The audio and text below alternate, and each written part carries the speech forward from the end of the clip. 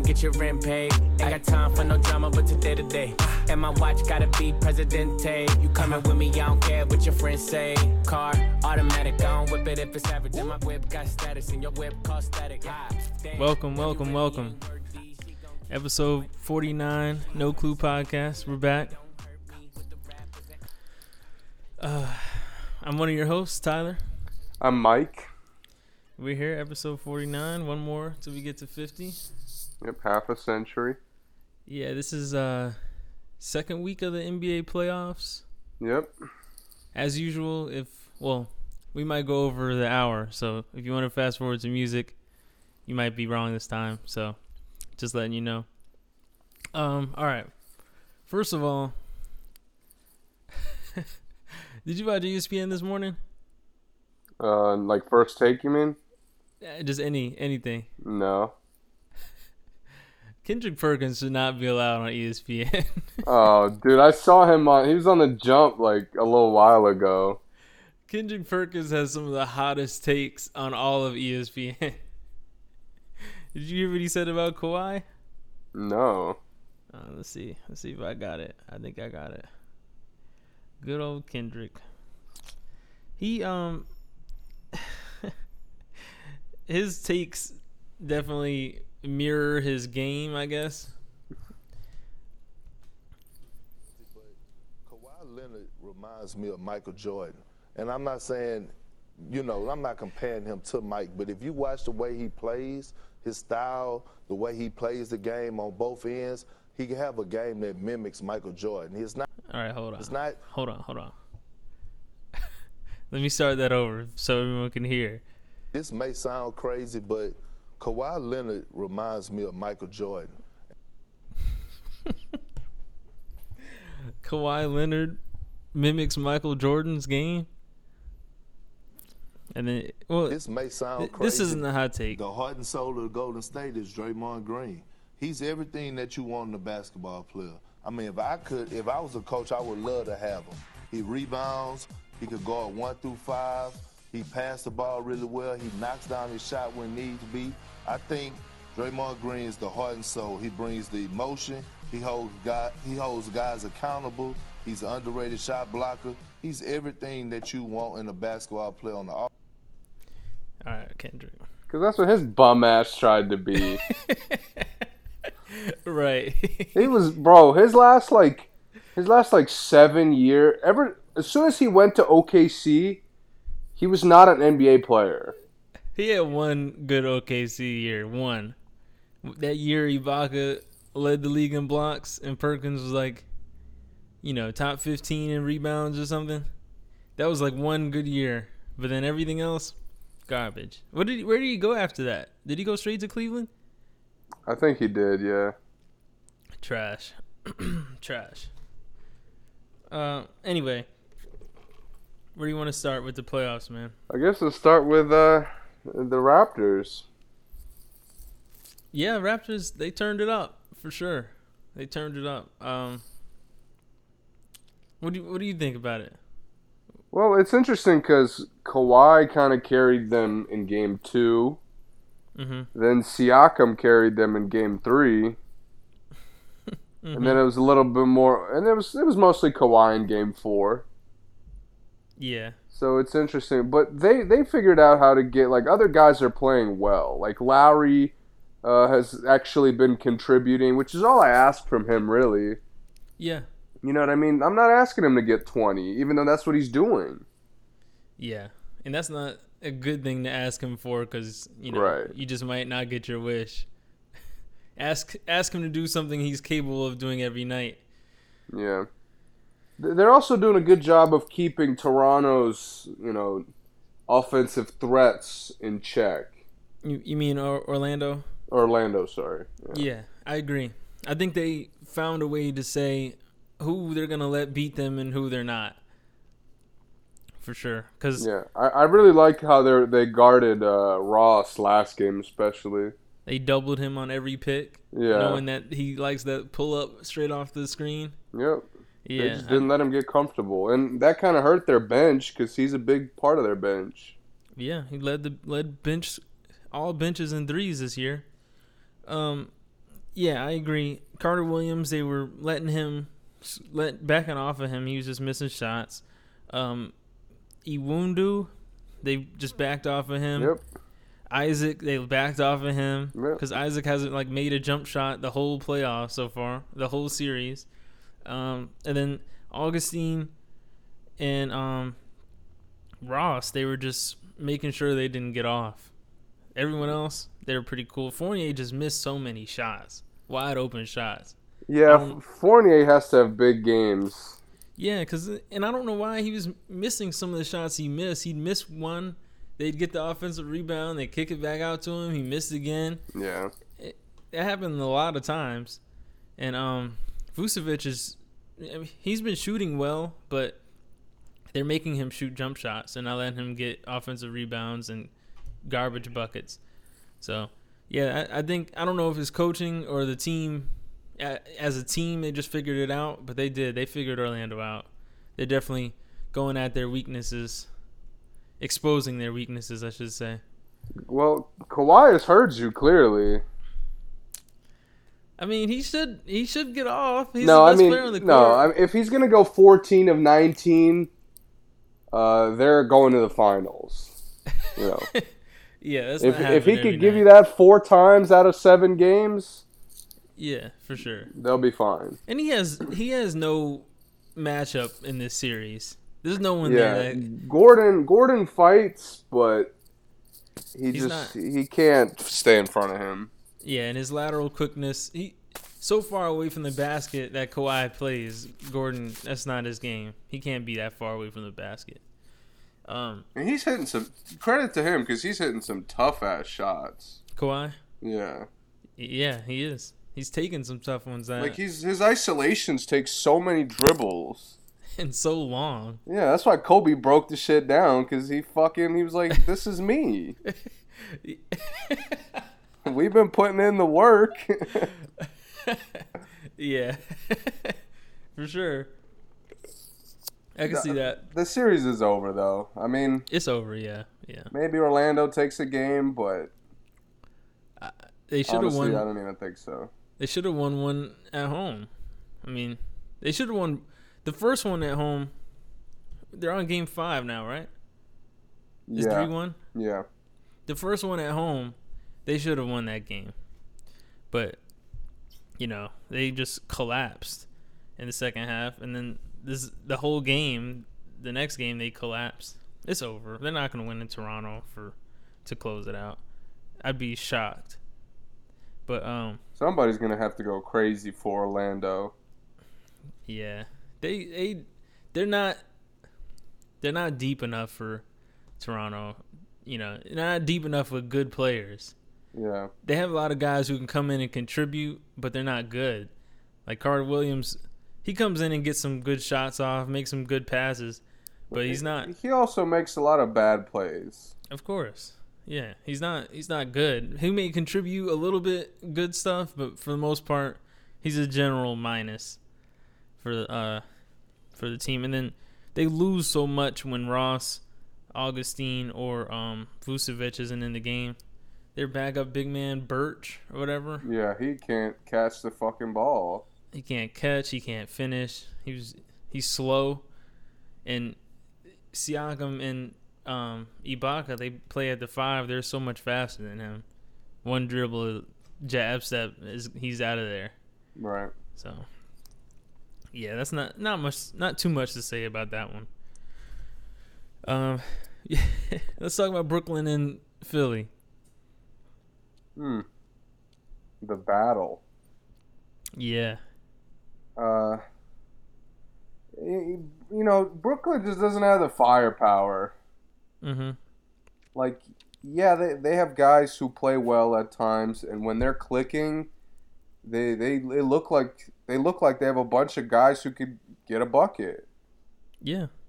But at the end of the day, if their guards aren't, slicing through defense, which deloading does, which Dinwiddie does, sometimes LeVert does it. Mm-hmm. When that doesn't happen for them, they're not as dangerous. Yeah. And their front court is just so thin. The front court is very thin, yeah. And sometimes Ed Davis is a decent backup, but they didn't have him last game. And Right. Dudley is not a backup center. As much as he tries to be. Contrary to Coach Atkinson's belief, Dudley is not a viable backup center. Oh, God. He was really trying to be an enforcer out there.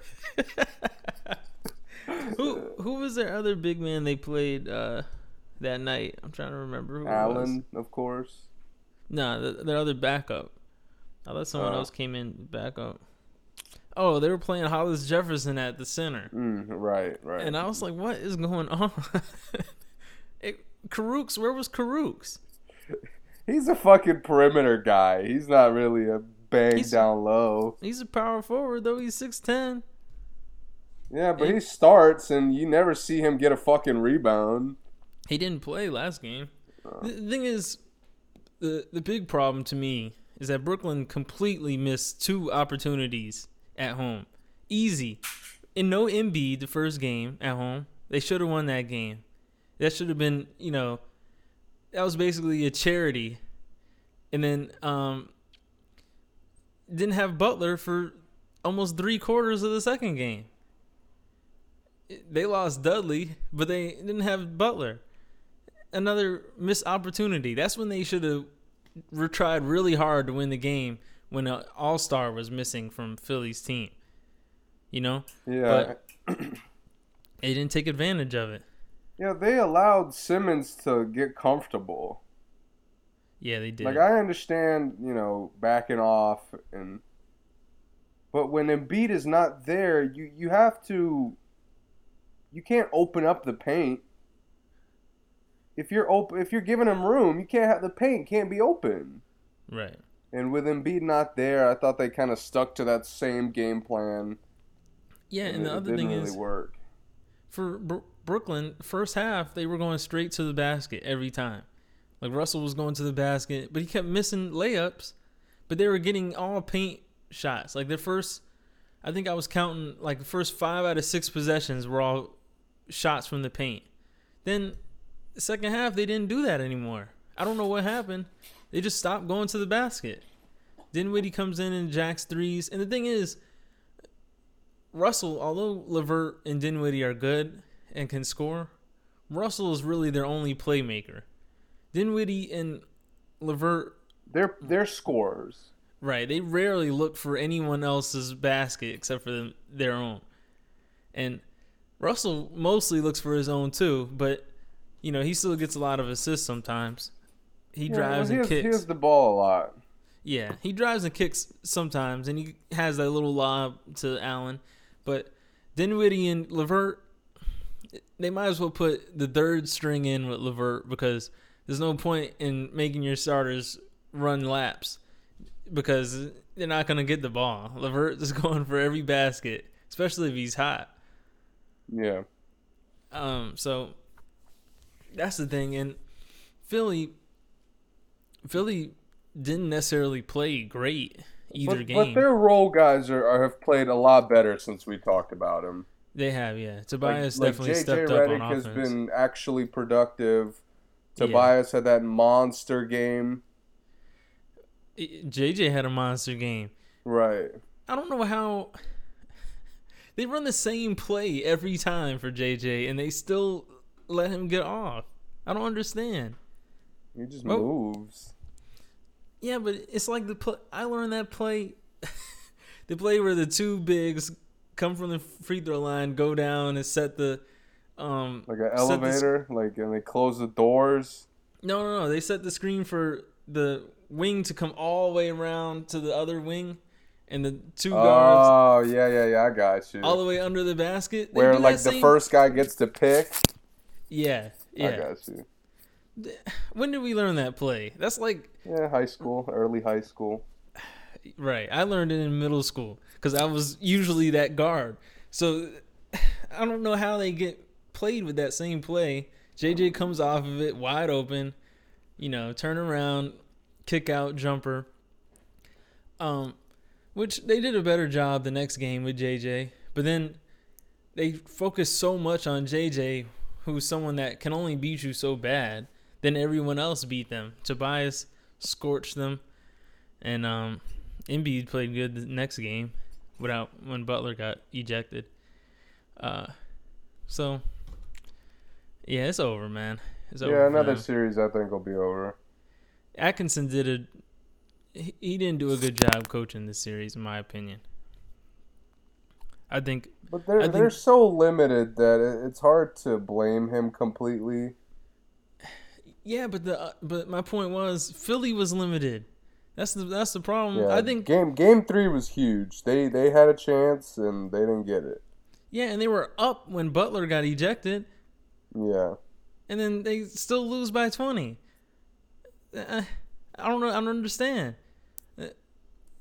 That's my problem with the coaching. Now, of course, he's not playing, right? Coaches only can be held so responsible, but I think they miss such a major opportunity from a coaching standpoint. I don't understand how JJ gives you 24 points. Joe Harris got to play better. Joe Harris was non-existent. Yeah, man. Pretty much the whole series. He's a guy I praised. He ended the year, he won the contest. He ended the year with the best percentage. Yeah. But he's been pretty awful. Wide open shots. Yeah, that's the thing. Like when the shooters, if you're just not getting good looks, all right, you got locked up. JJ gets locked up often. Mm-hmm. But when you're missing open shots, then you're fucking up. Yeah. Yeah. And the problem is he does nothing else. Right. And, JJ doesn't either, but there's guys who are shooters that can, Clay can go 0 for 11, but he plays lockdown defense. He'll drive, get a dunk every once in a while. Joe does nothing. JJ does nothing. So they can't do anything. They can't be missing shots that much. Or else it's, it's a major problem. So, yeah. All right, next series. Which one you want to talk about next? We can talk about the game, the one that's going on right now. Bucks and Pistons. I mean, Blake is amazing, man. Wow, Blake literally is limping to probably a 30-point performance. Yeah. I think we said beginning of the year that Blake was going to be the best power forward in the East. Yeah, he's lived up to that. Yeah. I feel bad for him because, you just see he wants to play, he wants to fight. Yeah. But it's injury bug, man. It hits everybody. Yeah. I wonder if the Pistons can land a free agent. If they can land a free agent like wing. Yeah. Or even, I noticed Drew Holiday is a big deal. He's a free agent? I don't know, but the New Orleans is going to make him available, I saw. For trade. They don't have anything to give. No, but if they could find a way, Drew Holiday would be a really good fit. Yeah, he would, yeah. Someone who... I think they need someone who definitely can hit open threes because... Somebody who can also put it on the floor, too. Yeah, for sure. But the thing is, they don't need a point guard, per se, like a true point, because Blake runs point half the time. Right. And if Blake isn't running point, then you're not using Blake, really, Yeah. So, I mean, you're watching, you just saw a point guard give it to Blake to bring it up court. Yep. So, it would be weird, for a Kyrie... It wouldn't be good. It would just be messy because they'd have 2 point guards out there and Blake is the other one. Similar to the LeBron situation, how LeBron is with true points. Blake's making one-handed bounce passes. Yeah, it's weird. They could get a really nice wing. The Bucks are just too good for them, though. Just straight up. That's really it. Who's stopping Middleton? Nobody. Who's stopping Greek Freak? Nobody. No, and they have no physical matchup for Bledsoe. Yeah. Bledsoe's 40 pounds on Ish Smith. Right. And Reggie Jackson, I've voiced my opinions on him. Yeah. God, stop trying to take layups on the Greek Freak. Please. Bledsoe just let him go. He knew better. Bro, Greek Freaks, you keep driving for these dumbass layups. You're going to give them like 15 blocks. Right. My God. Yeah, they're really small. The Pistons are small outside of Blake and Drummond and Maker. And this is kind of a random thought because there's really not much to say on this series. Dude, Lopez to start this game, just a random play. He set a screen, rolled to about the free throw line, got the ball, faked a pass to the other side of the court. When it wasn't open, he literally did a Dirk one-legged fadeaway and made it. Yeah. I don't know what Milwaukee has done, but they have unleashed him. They did, for sure. I'm in utter shock in the kind of player he is. Yeah, I don't know who Budenholzer hired for their big man, their shooting coach or whatever. Yeah, dude, he does everything they need. Like he makes good plays. He's getting shot blocks. Like, when was the last time you've seen him get a block? He was in a Nets uniform. It's just shocking to me how good of a player he is. He's playing like Horford. I think Budenholzer, gave him that That's actually Horford kind of good comparison. Yeah. Yeah, I mean, it looks like it. It looks like Budenholzer has the plays set up how he had Horford, and that's where Brook is at. He's playing great though. I saw some. I heard. What's the girl's name on the jump? Rachel Nichols. Yeah. She was saying that a lot of people are voting for Bledsoe to be all defense. Mm. That's fair. Bledsoe's defense is crazy sometimes. I don't think I've watched the game when Bledsoe doesn't get a steal. I don't know how he wasn't top 5 in steals, because like watching, maybe his steals are just always spectacular because it's him dunking or a Greek Freak running the break, so you notice them more. Right. But yeah, he gets a lot of steals. He gets a lot of big defensive plays. He played great D on CP when they played Houston. Yeah, for sure. And on Harden when they had that crazy, masterful lockdown D that the Jazz We'll get to that. tried to emulate. Let's jump right in. You got anything else on Milwaukee and Detroit? No, I would like to see Detroit get this game. Just to make it a little interesting for a quick second, but there's just no way. Blake could go off. I honestly, it's hard for me to pick them to win this game, even though they're playing very well now. Yeah. They're playing about as well as they could play, and they're up 6. When Blake comes out, the team is worthless. That's the problem. They're so awful. Some of the guard and wing players they put out there, I wouldn't even want them to play on the Wizards uniform. It's crazy that Ellington is like their best player.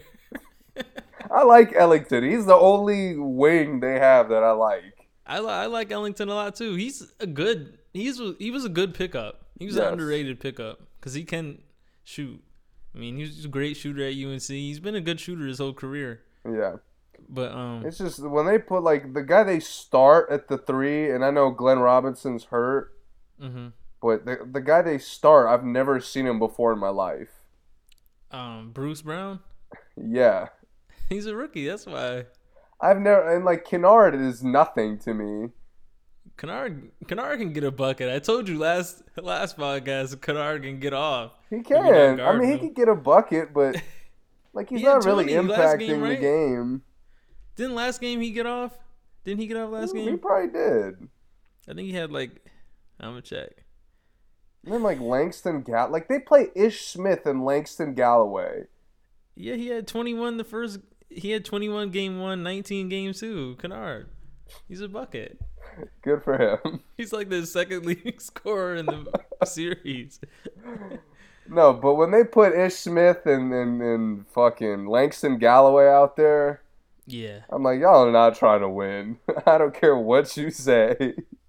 I think if they got if they had Holiday and maybe one more decent wing small forward, and Glenn Robinson and Reggie Jackson came off the bench, and they started Ellington, the good guard, a good small forward, and then had their 2 big men, I think they would be set, which is a lot. Right. But it's really just a guard and a 3, actual starting small forward, not Glenn Robinson. As much as I like Glenn Robinson, I don't want him being a starting small forward on any team. Yeah, but that's it, man. Let's jump into the Olay defense. Yeah, man. Utah is trash. They let me down probably more than. And there's another team who's been very disappointing. That wears blue, but we'll get to them. No one's been more disappointing than them to me. All right, to me, Utah has been the worst. But the thing is, I expected Utah to win one of these games, but I definitely expected Houston to beat the crap out of them at least twice. But not in the way that they're doing it. You know what I mean? Yeah, man, I got to give Harden credit. And I know he's usually good in first rounds. Yeah. So it's not really like that much pressure on him, but he's controlling that fuck out the game. I didn't think Harden was going to get triple-doubles. Like 1 triple-double and 2 rebounds away from a triple-double in the first game. Yeah. I didn't think it was going to be like that. Like they were just going to let Harden destroy them. And they're doing it. So they're just letting I don't know what they're doing. They're kind of getting exposed for their fake depth. Like, remember what I said about Portland? I yes, texted you? Yes. Utah actually might be. Yes, that's exactly what my thought process was. If you take Mitchell and Gobert off Utah, they're one of the worst teams in the NBA. Yeah, man, and like they can't, like, watching them, I'm noticing they can't afford to have Joe Ingles have a bad game. And, well, yeah, because when he plays good, he is so much of their offense. Right, and that's what's crazy to me. Like, I don't expect Joe Ingles to play well every night. Right. But with the way their offense is, it's like if he's not playing well, there's really no space because Rubio's not really hitting shots. Mitchell hasn't really hit many shots. Right, but only that game 2 he played really bad. But right. He doesn't play bad, but he hasn't went off. But he can't go off every game except for last game he went off 34. Right. And their bench is really bad. Yeah, and I've said before, man, Mitchell needs help out there. Serious help. They have no other threat on the court other than Mitchell. And Gobert is good, but he's not an offensive threat. Gobert doesn't make any post moves and, right, none of their dream shakes and stuff. Rubio is another guy who you're asking him to make so many plays. That's not he's not a playmaker. Right, Rubio's a good point guard. I don't have a problem with him. Yeah. Great passer. Wow, I'm sorry. Brooke Lopez just I just can't. It's just insane to me. Anyway, yeah, man, you can't ask Rubio and Joe Ingles to be a huge chunk of the offense against a top-tier West team. When you say you can't ask, what are you saying? That's what they're asking them to do. Who? Utah. That's what their offense looks like. Their offense. Okay, yeah. Because I'm going to say the team is just garbage. They get a lot of sets where Ingles comes off of a pin down and he just goes. Yeah. And you're asking him to make a play with Favors, who's not exactly the greatest of finishers. Right. And it just doesn't look good. Yeah, and Ingles Ingles has some.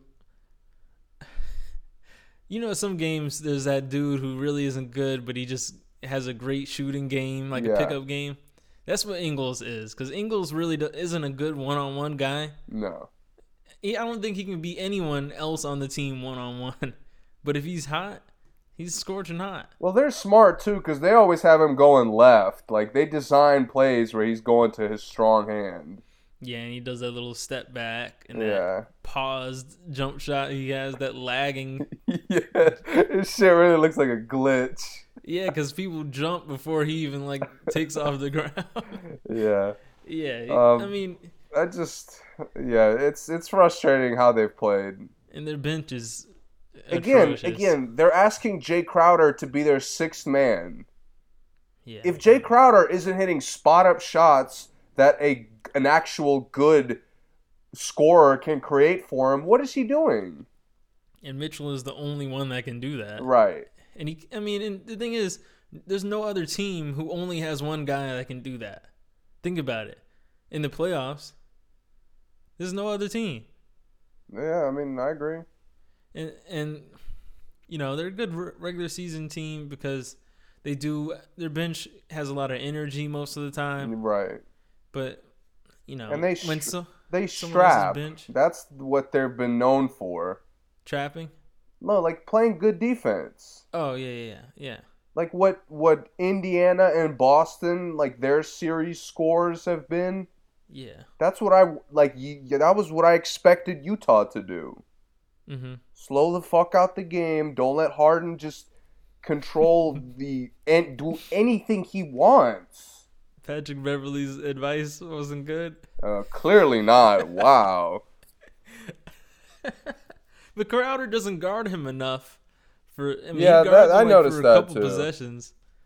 It's usually Mitchell and Rubio out there, and he just sauces Rubio once again every year. Every game. Every possession.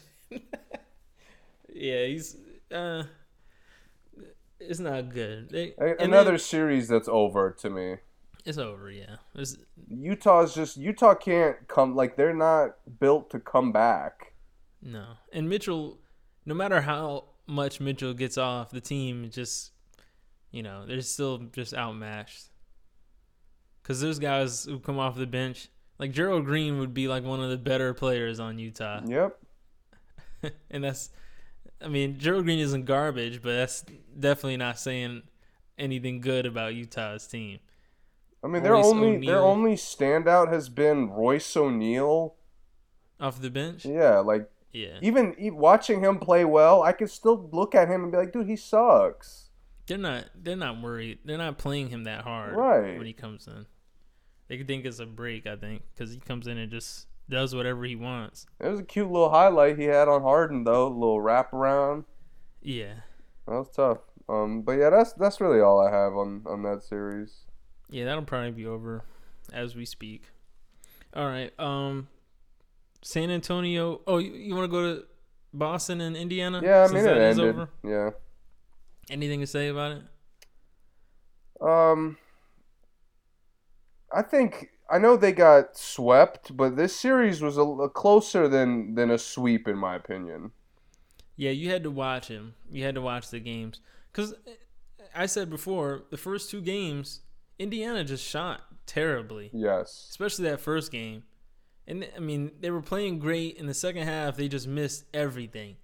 And the next game, same thing. And then the last two games, it just came down to them not having Oladipo at the end. Right. I think I could guarantee this series would have went 7 games if Oladipo was there.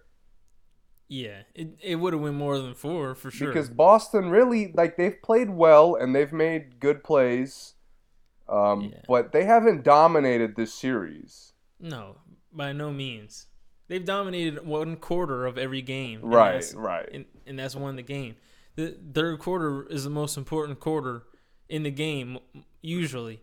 And the thing is, that's when Indiana played the worst every game. And Indiana kind of, they've come out every game to me, and they've had this energy, balls moving, different guys are getting looks. They have a good bench.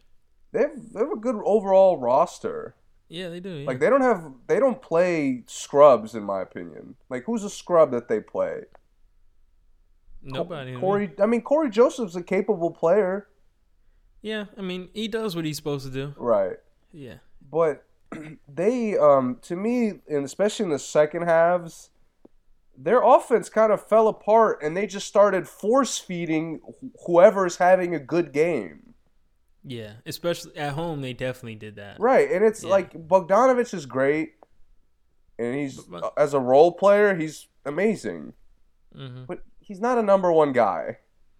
Yeah, and at the end of the games, game 3 and 4, they gave it to him like for him to play hero ball, and it just looked terrible. And he has no athleticism, which is the problem because usually it's Brown who's a freak, it's Tatum who's a freak. Who else was guarding him? It's these guys, Rozier, Hayward a little bit, I think. Hayward, yeah, who's a lot more athletic than him. He's not a freak, but a lot more athletic than Bogdanovich, and he has to take them one-on-one to the basket. And one time he tried to do that wild reverse. It got glued. Another time, he had to tried to stop on the dime, and they were right on it. He's just not athletic enough to play hero ball. That's not his game.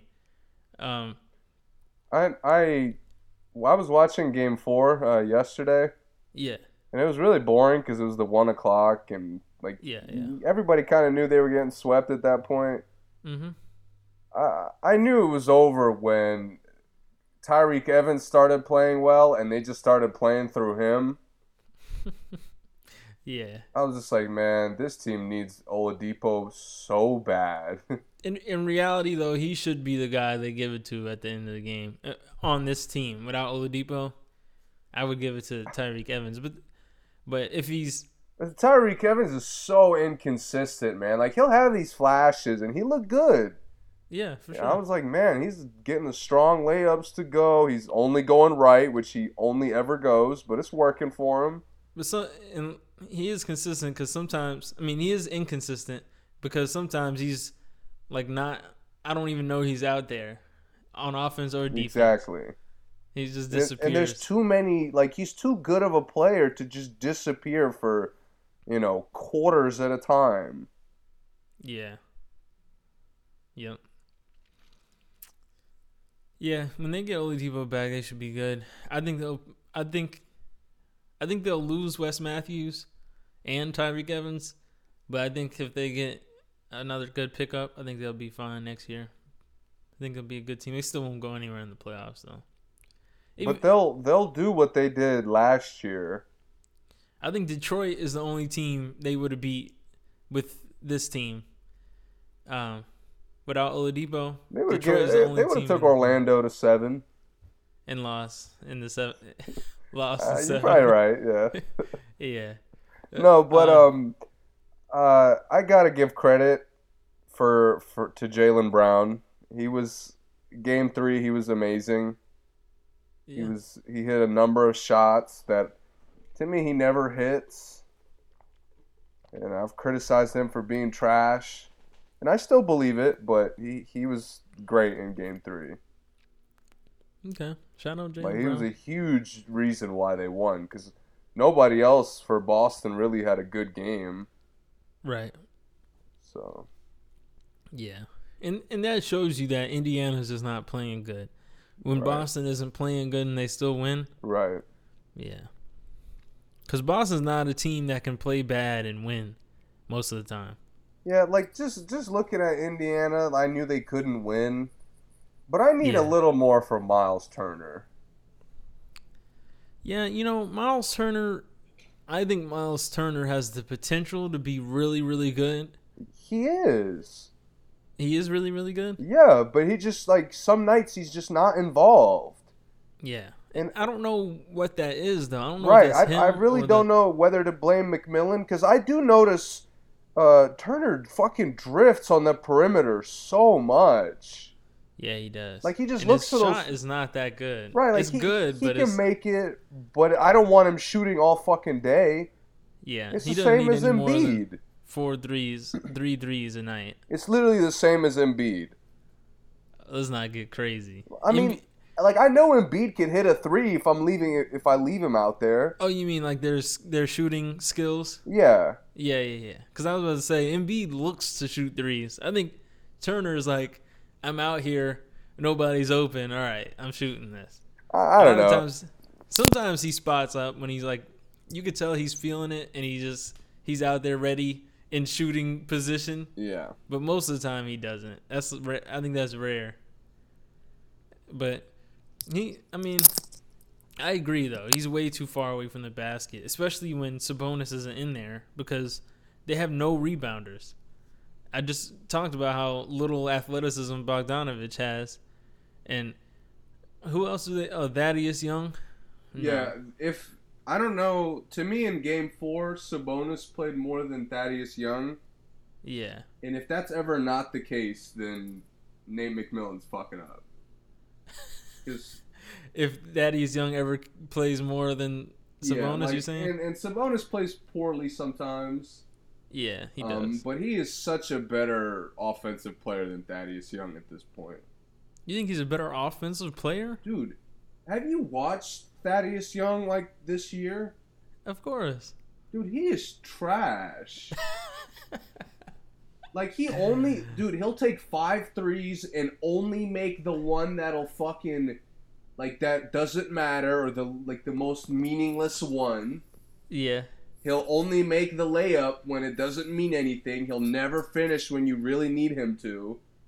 He'll turn it over at the worst possible moment. Yeah. Like it happens often. No, you're right.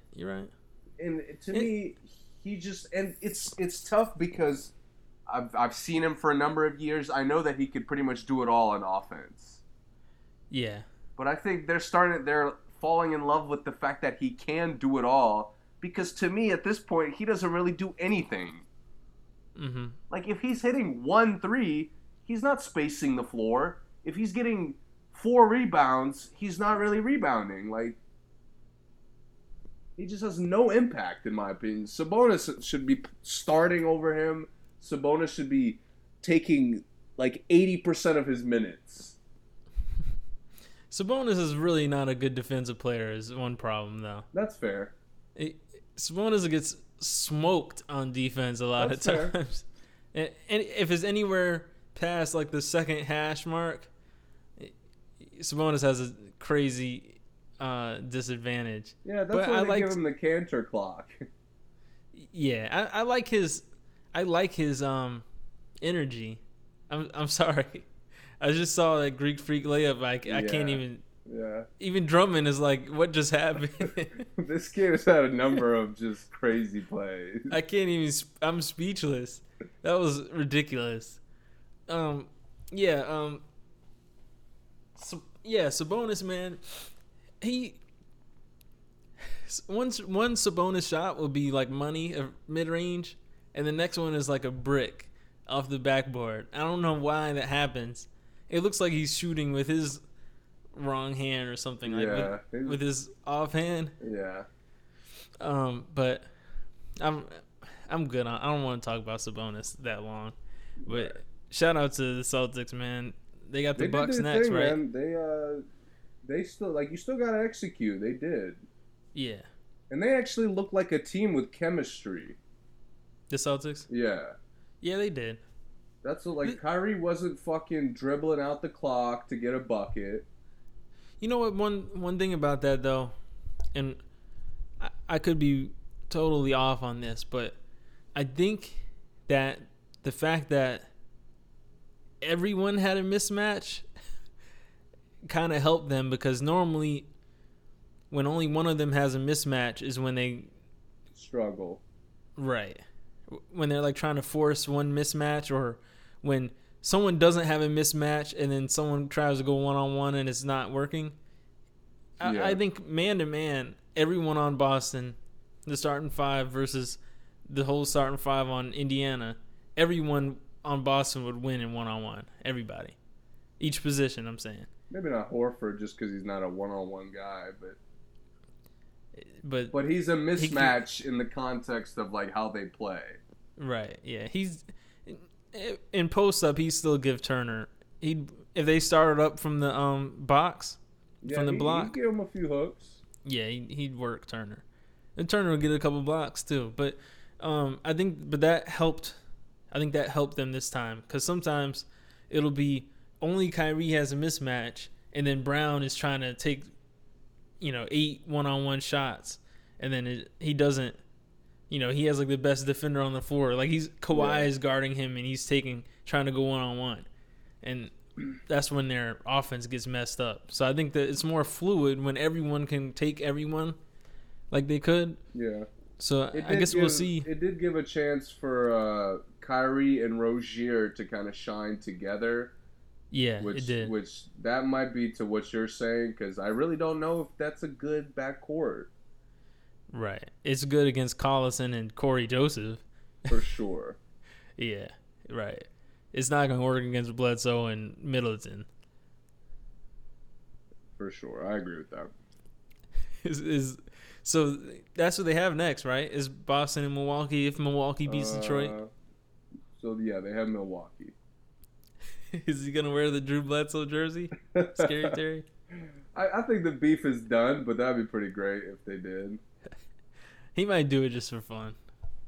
Probably only at home, though. Probably only when they go to Boston. Yeah, Bledsoe's got a challenge to play Kyrie. Yeah.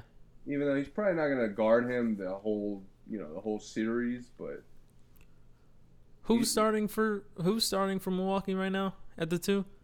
I want to. Well, Middleton, I guess, is the 3. So Brown. Sterling Brown has been starting. He started today. I thought Tony Snell used to start, who's also fairly trash. Yeah. I don't know. What's gonna happen there. It might need to be Snell for length on Tatum and right. I got you. I don't know. Brown plays pretty good defense though. And Brown can make some shots too. Yeah. He just won't make them work too hard. No one will at the 2 for Milwaukee though, honestly, unless they play big and have Mirotic out there at the 3, which I don't think they'll do. We'll see. Middleton's gonna have to play well. Yeah, he is for sure. Middleton's like this series. He doesn't. Well, nobody on Milwaukee in this series really has pressure to play well. Yeah. But because Greek Freak's gonna eat. Nobody's stopping him. Yeah. But Middleton's a guy what are we getting from him? Are we getting 35-point Chris Middleton, or are we getting where are you, Chris Middleton? Right. And Bledsoe has to be aggressive on Kyrie. For sure. Kyrie can't just be coasting with his shirt untucked all night. That's what he's at his most dangerous. Right, exactly. He can't be coasting like that. He can't be on that untucked game all night, or else it's going to be a long night. Right. Yeah. All right. San Antonio and Denver. We're working our way up to the big one, but San Antonio and Denver. Do you have a lot to say about that one? I think this is pretty much the one that everyone thought was the most even, I think. Yeah, they've gone back and forth. I mean, I'm shocked that Derek White, I didn't know he could do this. Yeah. But I'm also shocked. Outside of Game 2, fourth quarter, I want to say, Jamal Murray has been pretty fucking awful. Yeah, he has. And he saved them in Game 2, so it's hard for me to say that. Mm-hmm. Because he did drop 20 in the fourth. Yeah. But he's been very bad, and he's been a big reason for why Derek White gets a lot of early layup opportunities. Yeah. Even the outside of White's 36-point game, which was great. Yeah. Even when he gets the small 14 to 15-point games, he's super efficient. He's efficient, and it opens up for the other Aldridge and DeRozan. Right. The thing is, the reason why I said last time DeRozan and Aldridge being aggressive is a big deal, because everyone knows when Aldridge catches it in the post, you have to double. You have to. Or else he's going to score unlimited amount of points. Or if you don't double, you have to at least hedge a little bit, right? So then when the role players get off, like White, when White gets 30, then now I can't hedge because I'm guarding White. So then Aldridge has more opportunities. DeRozan has more opportunities. So yeah. San Antonio's showing that they have so many weapons that need to be defended. And I think Denver plays a lot of help, a lot of, those little traps where those guys, Malik Beasley and Torrey Craig, get all those breakaways from those mini traps they do. Yeah. You can't do that on San Antonio. There's too many weapons. You can't trap. If you leave Patty for a trap, it's cash money. If you leave Forbes for a trap, it's going in. 100%. White, and that's the problem, I think, for them, because they really have to change their game to play San Antonio. There's too many threats. Well, it took, I don't know why it took 4 games, but Jokic finally played really well. Yeah, you did. In game 4, and now that the series is coming back to Denver, it's going to be, like, if he keeps playing well, I mean, I got to assume they're going to take this series. It's going to be interesting, yeah. But he's another guy who could disappear at times. Right. And contrary to the Nets, the Nuggets definitely took advantage of DeRozan being ejected. They made sure they got that game. After DeRozan threw the ball into the stands, yeah, game was over. I don't disagree with the fact that he got ejected. Oh, yeah, for sure. He should have got ejected. I know it was tough. He didn't, like, you could kind of say that he was just giving him the ball. Nah. But you can't do that. Yeah. It was so much, way too high. Right. For him it was obvious he was throwing it. I don't think he necessarily meant to throw it into the stands, though, or into the table, wherever it went, but he definitely was being... Yeah, I don't think he was trying to be malicious with it, but I understand why he got ejected. Yeah, but and DeRozan should know better than that. For sure, and he should know that he's the overall best player on the team, right. And they can't win without him every game. They may catch one, but not in the playoffs. They need him, so, and that obviously you see the score at the end of the game. I don't even know how many minutes. Yeah, it was the fourth quarter, right? He got thrown out. I think so. Yeah, so cost them the game there. I don't have anything else to say about that really, because game 5 is going to be huge. It is going to be huge. And it is going to be huge. I think it is a big deal that it's in Denver. Yeah, because up to this point, home court really hasn't had an impact. But like, if Game 5 was in San Antonio, I'm gonna assume Barton continues to play like garbage. But in Denver, he might turn it up. Mm-hmm. Yeah. They're not getting the breaks that they normally get. That's where Barton usually flourishes. Thrives, yes. Yeah, and they're not getting the breaks because at San Antonio's game, they don't turn the ball over often. All right, so the big one. Well, there's one other small one we could talk about. Oh yeah, no. Let's get through all of them because there's a lot to say on the big one. All right, Warriors Clippers. Yeah, it was fun. I appreciate the war. Well, first of all, before I'm getting ahead of myself, it fucking sucks that Cousins got hurt. Oh yeah, for sure. Like, for him, I feel awful because he's fought so hard to come back from such a massive injury. Yeah. And was so successful coming back. Yeah, like, he missed out on a payday to prove to people that he could fight back. Yeah.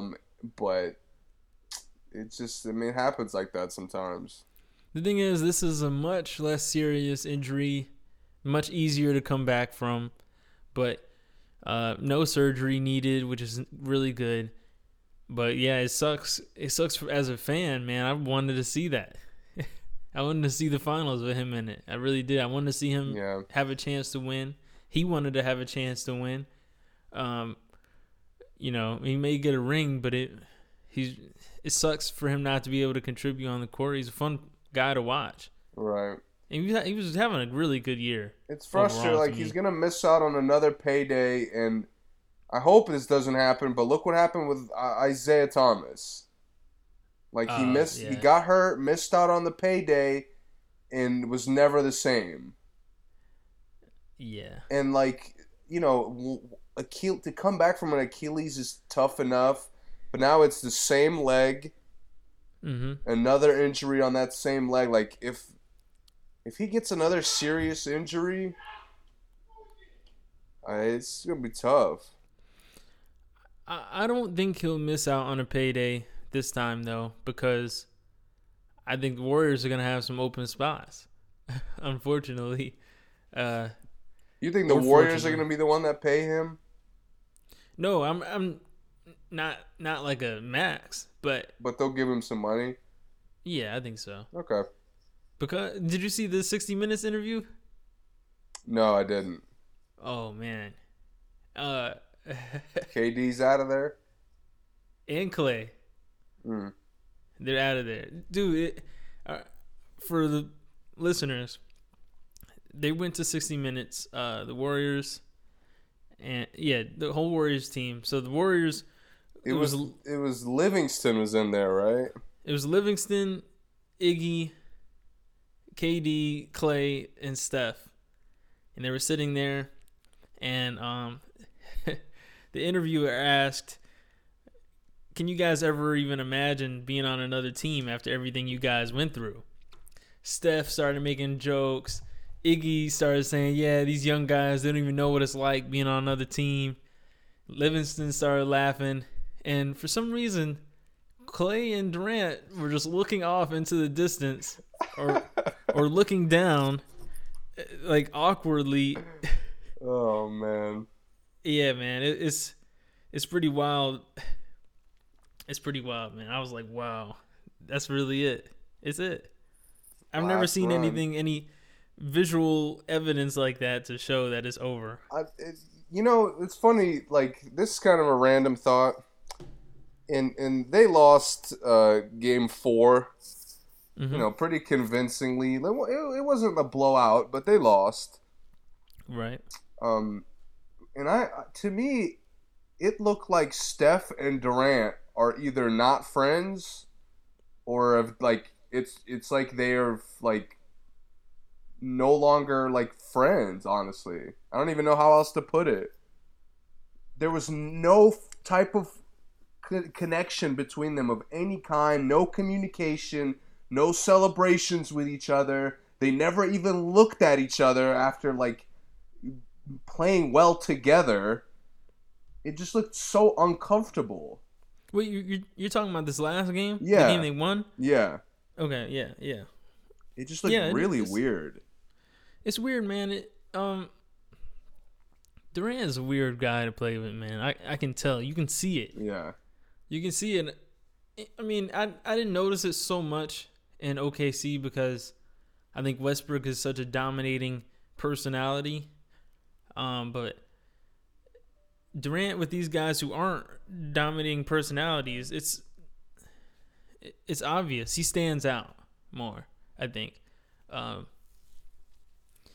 don't know, though. It's going to be interesting after the season. Yeah. See what happens. I'm more concerned with they're playing Houston in the next round, I believe. Yeah, I think so. Yeah. I don't think that's going to be an easy series for them.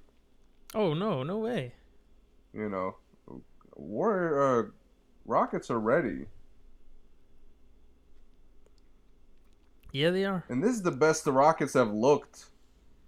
I mean, shit, it might be ever. Yeah, especially this year. Like Chris Paul's, I'm keeping my fingers crossed. If he's going to lose, he's going to be there for every game to lose. Right. You know what I mean? And if he's there for all 7 or 6 or however many this series goes, they have a legit chance to pull it out. Yeah. Yeah. Especially, man, the Warriors fucking kill me. And they've done this, this has always been an issue for them. Mm-hmm. And it's hard to point out issues when you're fucking winning championships every year. Yeah. But they are so careless with the fucking ball. Yeah, they are. Oh my God! It hurt. Like, I know it's a fun and the ball moves and everybody's getting touches.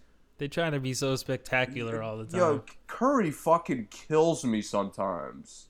With the behind the back passes. Yeah, with the cute little wraparounds or the fucking play around with it and throw some bullshit. Yeah. Like, come on, man. And it's like everybody else is starting to do that shit. Yeah. Like, Draymond throws lobs that are trash sometimes. Yeah. You got Clay sometimes tries to make some crazy passes. Yeah. It's just Durant's more of a scorer, but he'll try to, like, a weak-ass dump down to Looney or some shit. Like, I'd rather you just shoot the fucking ball. Yeah, they try so hard to get everyone involved, too. Like, McKinney doesn't need to take any shots. Let's be real. Like, I know they want him to. Like, it's all fun. They want him to be a threat. Right. But they don't need him to be a threat. So he shouldn't be. Ever. Yeah. Layups and dunks, like, that's I'll cool, give but... Quinn Cook is a capable offensive player. Yeah. So, like, I don't mind, like, and Quinn Cook usually takes good shots. He does. But McKinney's, like, I agree with everything you said. He's just awful. Looney doesn't need shots either. Alley-oops. Looney only gets shots when their offense is working. Right. Like, when their offense is running and, they're getting the back doors and the cuts off the post and all that shit. Yeah. That's when Looney's getting all the dump downs, all the cleanups. Yeah. That's when he's at his best. Right. But he should never just touch the ball to try to score. Right. Yeah. Okay. Shout out to Montrezl. God, he's fucking eating. He is. Oh, I want to talk about this too. Do you really think that adding someone to the Clippers is like gonna make them put them over the top, over the hump? I don't know about over the top. I think they're gonna regress next year. Even if they do add, like, I think if they get one guy, I think they'll be in the same position. Like, they'll be 6, 7, 8. I agree. Yeah. Okay. Because I don't like this narrative that all they need is Durant and they're dangerous. Right. No. The thing is, what a lot of people don't understand, and what I've been in the situation, I've seen it happen often. When you add a scorer to a team where everybody eats, in the words of Bradley Beal, all of a sudden a lot of those guys aren't eating. Exactly. It ruins the whole dynamic of the team. It may not ruin it, but it changes it. We see, for example, when Kyrie came back to Boston in the beginning of this year, it changed everything. Right. They weren't the same team that they were in the playoffs for most of this year. Now, they recovered from it because Kyrie was, he's on the team. He's been there already. But, it's not, the dynamic is not easy to just add a star to a team ever, to a balanced team. One example, too, is when Atlanta had that bomb squad where, quote-unquote bomb squad where Corver and Teague were all-stars that year. Yeah, 60 wins. Yeah. Yeah, Carroll looked like a fucking all-star, too. Right. And Joe Johnson left that team, right? Yep. That's when everyone was eating.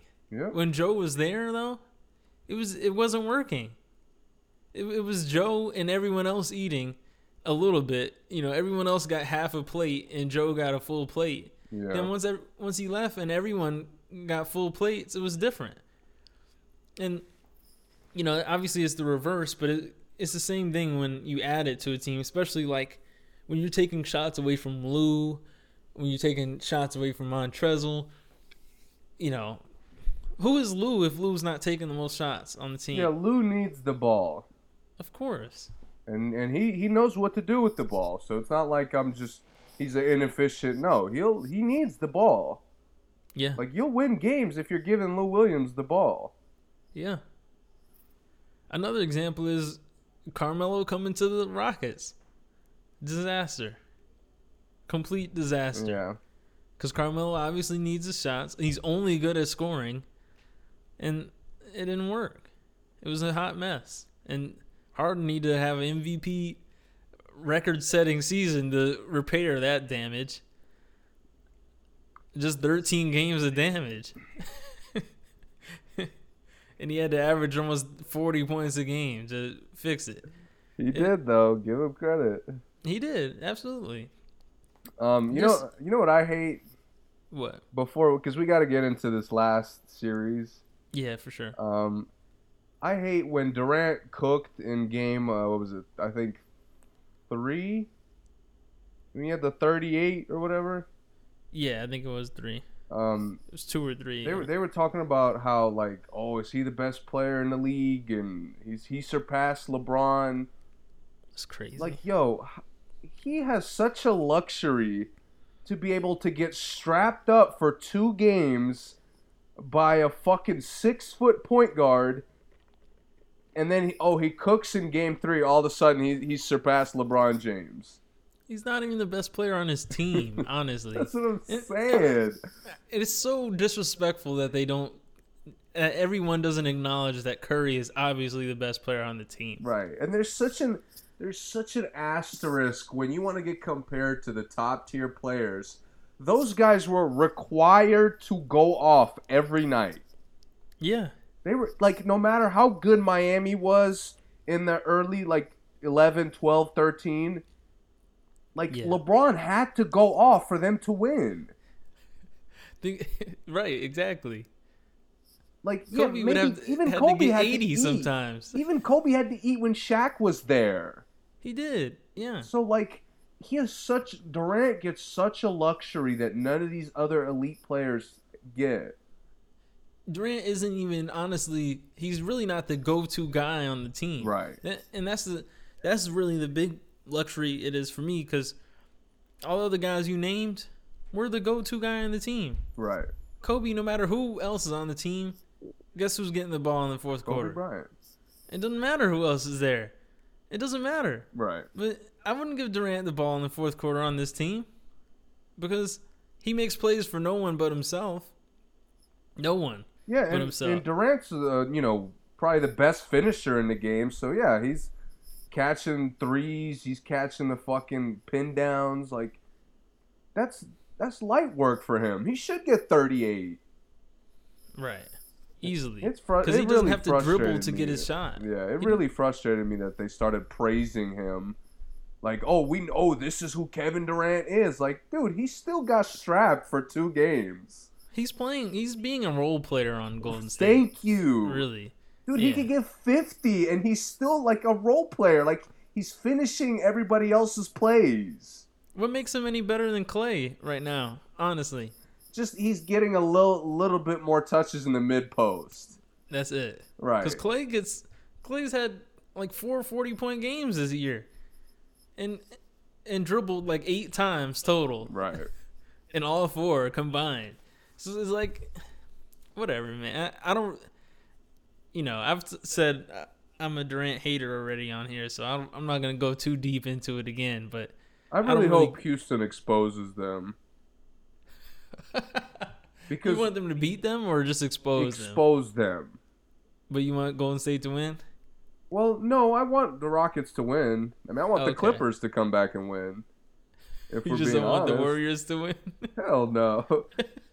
No, but they're really a flawed team. Like, I know they're fucking a dynasty, but this year they're flawed, and the Rockets probably have the most firepower they've had. Right. On top of the fact that they're actually defending now. Mm-hmm. So. Yeah, man. Durant is not a good. I don't know why people will say they want Durant on their team all the time. And Durant, don't come to the Knicks, man. Please. Do not come to the Knicks. Go to the Clippers. Stay out there with the Clippers. Out west. Yeah, don't come to the Knicks, man. We'll get Zion. We'll get Kyrie. We'll take Cousins. I don't want Durant. Durant is going to be such a... We think the Knicks have drama now. Oh, Jesus. When Durant comes, drama city. Yeah, so. All right, let's get to the most exciting series for multiple reasons, good and bad reasons. the Blazers. There's a and lot the of Thunder. themes I want to cover. Okay. With this series. Oh, you were looking forward to this, huh? For sure. Okay, let's get it. Well, first thing, PG's hurt. Mm-hmm. Clearly, I don't know if both shoulders are fucking up now, but the one is definitely messed up. One of them is definitely messed up, yeah. And he's managing to still have decent games with it. But you can see just how he's shooting the ball, how his shots are coming off the rim, that it's just something is wrong. Yeah. Or they're either tight or they're hurting. Yeah, got like sometimes he'll shoot the ball with no rotation and it'll look like it's dropping, it'll, go in and out in some crazy way. Like if his shoulder was fine, that would not be happening. Right. I don't know. I don't understand why players don't just play with the injury. I mean, don't say they have injuries and that they're going to play. I know people say it's like they're making excuses before they even go out there. I'm like, okay, so what? I mean, like, he still has a decent game or a good game. But it's obvious he's hurt. You should just say it. Because now we're questioning, or he's either trash or he's just, we're all figuring out what's wrong with him. Like, he got space jams. He's not playing that bad, but I get what you're saying. It's definitely obvious. Yeah. All right, go ahead. What's the next theme? Well, I want to save, because Russ is the big one, of course. Yeah. Let's talk about Portland for a little bit. What do you see from Portland? Portland has great leadership, number one. Damian and CJ McCollum are the best backcourt in the league. Yeah, I feel like it's getting lost with all the Westbrook criticism and all the Dame praise. Yeah. I really think it's getting lost at how good McCollum is. Oh, yeah, for sure. Like, it's shocking to me how nobody has mentioned the fact that he carried them in the fourth quarter. Yeah. Like, he's had a number of big games. He's just coming off a knee injury. Mm-hmm. He's played great. Dude, he's been huge. He hit such... In this series, to me, in the games they've won, he hits, like, Reggie Miller-type shots. Like in what way? Like the backbreakers. Like you strapped for 22 seconds, but then Steven Adams was just a little back, and all of a sudden he's rising up and hitting the three. That's what he does, though. He's a great one-on-one scorer. Right. For sure. That's his game. Yeah, I love that he uses so few dribbles to get to where he wants to go. Yeah, he does. Like, he's a great, like, teaching kind of player. And his ball handling is underrated. Yeah, for sure. He's got crazy handles. He has top 10 handles in the league to me. He's also, as far as flash. He's also, to me, one of the most efficient, like, between the paint and the three kind of scorer. Mm-hmm. Like, he's got so many floaters, so many ways of getting open. He's, like, sometimes he's got that, like, he's not really creating space, yet he's getting really open somehow. He gets as much space as he needs. Right. Yeah, he doesn't need so much, so he doesn't get it. He gets exactly what he needs. And he's got that Kobe thing of he's a great contested shooter. Yeah, he is. Obviously he doesn't make more than he misses, but he hits so many shots that are just not open. Right. Yeah. But the other thing for Portland, Dame has been great, and he's outplayed his matchup pretty easily in 3 of the 4 games. But some of their role guys have really stepped up. Yeah, that's one thing I was gonna say is that I think Portland, maybe more than any other team in the playoffs, they know what they can do as individuals. Everyone there knows, like, they've shown that they have limits and they're sticking to their limits for the most part. Not everyone, but for the most part on their team. It's like every game looks very similar because everyone does the same thing every night. Like, sometimes, like we were saying with Indiana, Some nights Tyreek Evans is taking 30 shots, and then the next night he takes 5 shots, and Turner's taking 8 threes, and some nights he just doesn't take any threes. Yeah. But like Portland, everyone does the same thing every night. They're so consistently doing what they do best, I guess. Yeah. Because they're not always playing great, but they stick to their game. Everyone plays within themselves on Portland. Yeah. And I think that really helps them know each other better opposed to OKC because they got guys who are all so spontaneous. Ferguson is the ultimate spontaneous. Well, I'll discuss OKC. Yeah, go ahead. I didn't know Mo Harkless was this good of a defender. Yeah, that's why he plays. And I know he's like Terrible PG. shooter. PG is hurt, like we said, but like Harkless does a good job of keeping him in front, which is hard to do. I mean, healthy or hurt. Yeah. You know, PG's a crafty ball handler. Yeah, one of the most crafty at his stature, I would say. He's also got a good knack for getting blocks. Yeah, he does. Which is a good quality to have. Really good length. Long arms. Yeah, no, he can hit shots, though. Like you said, he's trash, but... Yeah, as threes, though, he can't. No. I mean, he made a number of them last game. He did, but that was the only game. He made a couple. Yeah, He gets a lot of those wide open corner threes. He's a 3-and-D guy, so when he gets the threes, he just doesn't finish the threes. Emphasis on the D. Exactly, yeah. I was also shocked at how well Aminu played yesterday. Yeah. I mean, like he was hitting contested shots too. Yeah. Like he was catching the ball. He wasn't open, but because he was in rhythm, he was just rising up. Mm-hmm. I was just like, he played really good for him. Yeah, for sure. I mean, 19 points is, I mean, that's a 40-point game in his standards. Yeah. Yeah. Wow. But you know, we gotta. Terry Stotts is doing a great job too. He is, yeah. And they're really trusting Lillard's leadership. Mm-hmm. Is clear who is the most prominent figure in the gym, and it's Lillard. I mean, you can see it in the bench, on the court. His attitude. He's very serious, very poised. I love that he completely ignored Schroeder's trash talk. Did you see Schroeder with the towel? Yeah. I love that he ignored that shit.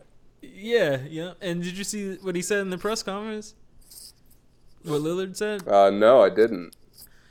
They asked him if he saw it, and he was like, yeah, I saw it. I thought it was pretty funny that they waited till the game was pretty much out of reach to start doing that. Oh, yeah. I think I did see this. Yeah. He was like, yeah, it's cool, whatever. I'm happy he's doing well, man, because, you know, we're going to talk about a guy who's been getting exposed, but Lillard was the guy getting exposed last year. I didn't forget. Right. He was fucking trash, and Holiday was killing him on both ends. Yep. You know, so he's having a great series. Yeah. He's had a great series, yeah. And even what's crazy to me, and I don't think this is his first year, but he's gotten this good in the last few years. But he has good games even when he's not shooting the ball well. Yeah. Like Lillard 3-4 years ago, if he's not shooting the ball well, he's nothing. Like a couple. I don't know about nothing. I mean, dude, I got you. I think it was like maybe 4 or 5 years ago. Remember they played Memphis, and Memphis completely fucking strapped him. This might have been more than 4 years. Lillard's only been in the league like 8 years, right? Yeah, I mean he's been in the playoffs like every year except his first. Yeah. But I think he did make it his first, and then I remember because they lost like 15 straight to end the year. Oh yeah, trash. He hit that game winner his second year. Yeah, against legendary one for him. Rockets. Yeah. Yeah. That's funny. That's funny about Lillard. Like he's had some great playoff runs, and he's had some terrible ones. He's only had one good team. I'll give you that. Yeah, I mean, and they all abandoned him. Shout out to Blake Griffin. Inspired basketball out there. He's eating. All right, let's get into fucking OKC. We've praised Portland enough. We've given PG the excuses he probably deserves. I think you have a lot more to say about him than I do because I've already expressed how I feel about this matchup. But go ahead. You got it. Funny thing is, I told you before the game yesterday, it's not a direct quote, but I basically said something along the lines of, this is the kind of game where Westbrick shows up. That is the exact quote. It was something like that, yeah. I said that, and I believe in that, but I was shocked at how right I was. That's fair. Like, it's almost like I was a fucking prophet. Because he was his peak, at his peak worst yesterday. Mm-hmm. Because he didn't shoot the ball well, but it was so uncomfortable watching him play poorly and the way he tries to play out of shooting slumps. And how was that? Just, he doesn't change his game at all. Right. Like, it's so cringy. They come down the court, and I noticed this yesterday more than anything, but I'm sure it happens all the time, and I've seen it happen.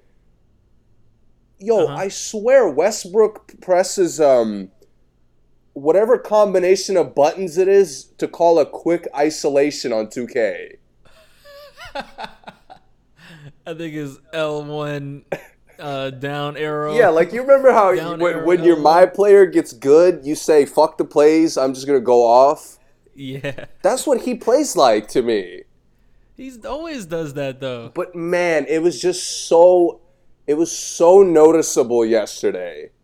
Mm-hmm. Because he was playing bad, and PG only, he was playing bad when they needed him to play well. And it was just them coming down. There was no fucking offense. Like, I don't care how great of a player you are. If all you do is run pick and roll, you're not winning a fucking championship. You mean on Westbrook's part? Yeah, like, it kills me. It's either he comes down and he tries to ISO, and his ISOs have gotten uglier and uglier. Because he's not really, shifty, so guys are starting to do a much better job of staying in front of him. And he ends up just jacking awful mid-range jump shots over the top of defenders. Yeah. Like, dude, you've been in the league for a decade, or almost a decade. Yeah. At this point, you can't tell me that he needs... Billy Donovan's out there doing nothing, and you can criticize him all you want, but you're talking about a starting point guard for 10 years who clearly has not changed. Right. I mean, I don't know if it's because PG's hurt or if it's just he was faking us out all year long. Dude, I'm telling, this is who he is. He didn't fake me out. This is what I've seen. You were right. And Lillard just straight up took his heart out and stepped on it in this series. The whole series. Even the game that Westbrook had one more point than him, they shot the exact same percentage. He didn't eat against Lillard. He just had one more point. And, the rest of the team, Schroeder had 17 points off the bench, and no one had over 8 points off Portland's bench that game. So, I mean... You talking about the game they won? Yeah. Mm-hmm. And, I mean, it's not like... You're not like Westbrook came out and was just bodying Lillard every play. Like Lillard said, they didn't really... I mean, it was just different energy first night in OKC. I get that. But Westbrook, man, he's just playing against better competition. He's playing, arguably the best top 3 guards in the league, every night. which isn't something he normally does. Now he actually has to try to win the game and not just is less about stats. Does he have a triple double in this series? I want to say he does. He's been close every game. Yeah, he's had a lot of assists every game. It shocks me that a guy who's been in the league for 10 years watched his team slowly get out of reach, and he couldn't realize, oh, you know what? I'm not playing well. I need to either get my guys involved more or I need to take better shots. He's not a leader, man. That whole second half, it was a long second half for an OKC fan, I can imagine. But right. It just, I was waiting for the realization, like, I could get a good shot here. He's even gotten to the point where, and I used to praise him for this, when KD left, that first year, he did something really cool that slowed him down, which was he would come down and he would post up. Uh-huh. His first instinct was to get in the post. Mm-hmm. And that first year, he used it so well. He got Adams a ton of easy looks. He got a ton of layups, a ton of free throw line and even closer type shots. Mm-hmm. And that was Donovan's second year. I think I think rookie year. No, I think Donovan had Durant 1 year. The one. Oh, you're talking about? I'm tripping. You're talking about Billy Donovan. Yeah. Oh yeah, it was Donovan's second year. Yeah. Okay. And I thought that was really well. Like, that was a good thing for him to do. Mm-hmm. But even when he does it now, it's like he doesn't know what to do with the ball. Like, first of all, he's an awful shooter, and anybody on planet Earth who's watched an OKC game can tell you that. Right. Even when he shoots well, you could tell he's not a shooter. Right. But he should never on planet Earth ever take a fucking one-legged step back. Right. And what's worse is not only is it a one-legged step back, it's a come down the court, dribble for 15 seconds, nobody touches the ball. Not the fucking third candidate in MVP, not the solid big man that could finish, not the super athletic 3-and-D guy who's exceeded all types of expectations. None of those guys touch the ball. Not even your debatable sixth-man point guard. Right. But you come down, you dribble for 15 seconds, and that is the shot you get? Dude, I was done right there. That was like early in the third quarter, too. And this is my problem with Westbrook. He gets assists, but he's not a good playmaker. He's not.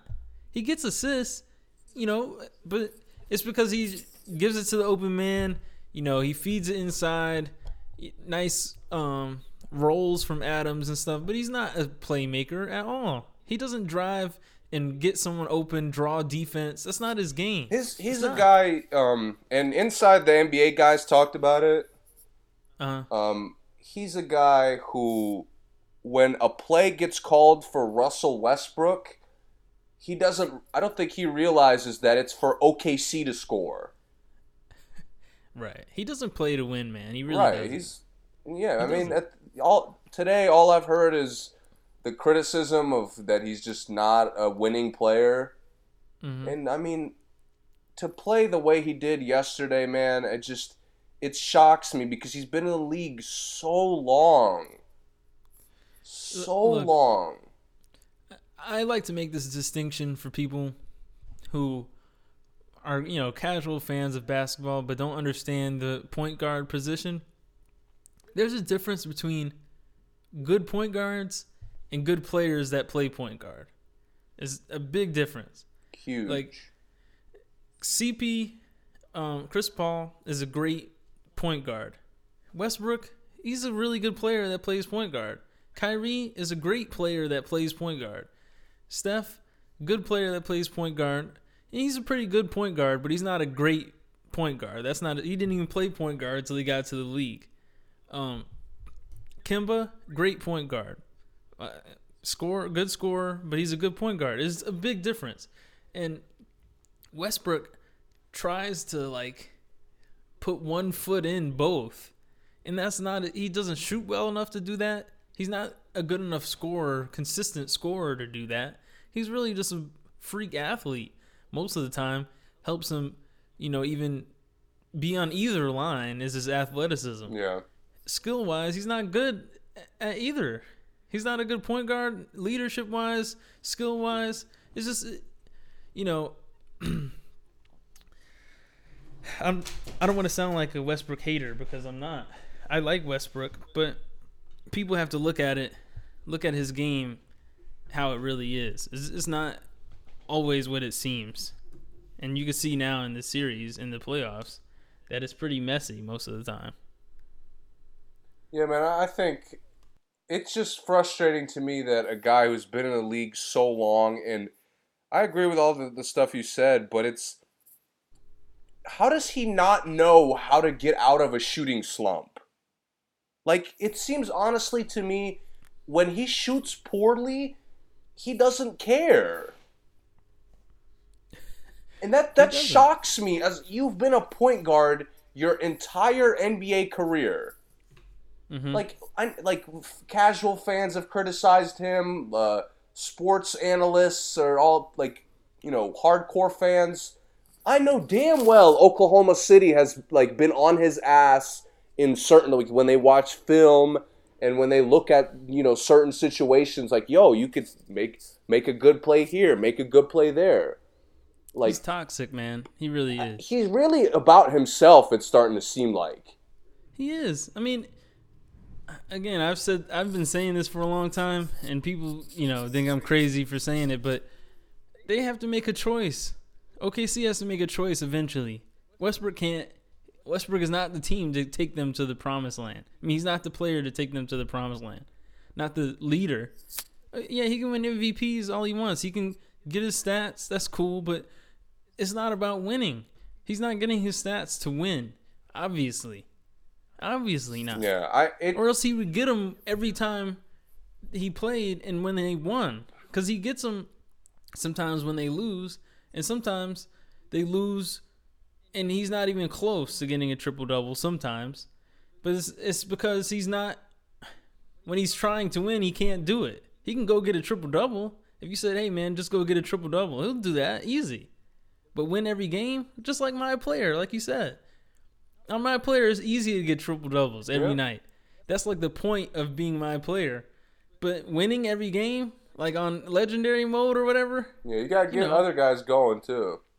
Right, and that's not his game. It's not. And to have a player like PG on your team in your OKC and he's not being utilized, you're wasting money. And there was a point yesterday where I thought PG almost was getting into that Russ kind of mindset of, we're struggling, I need to do whatever I can to get my team out of it.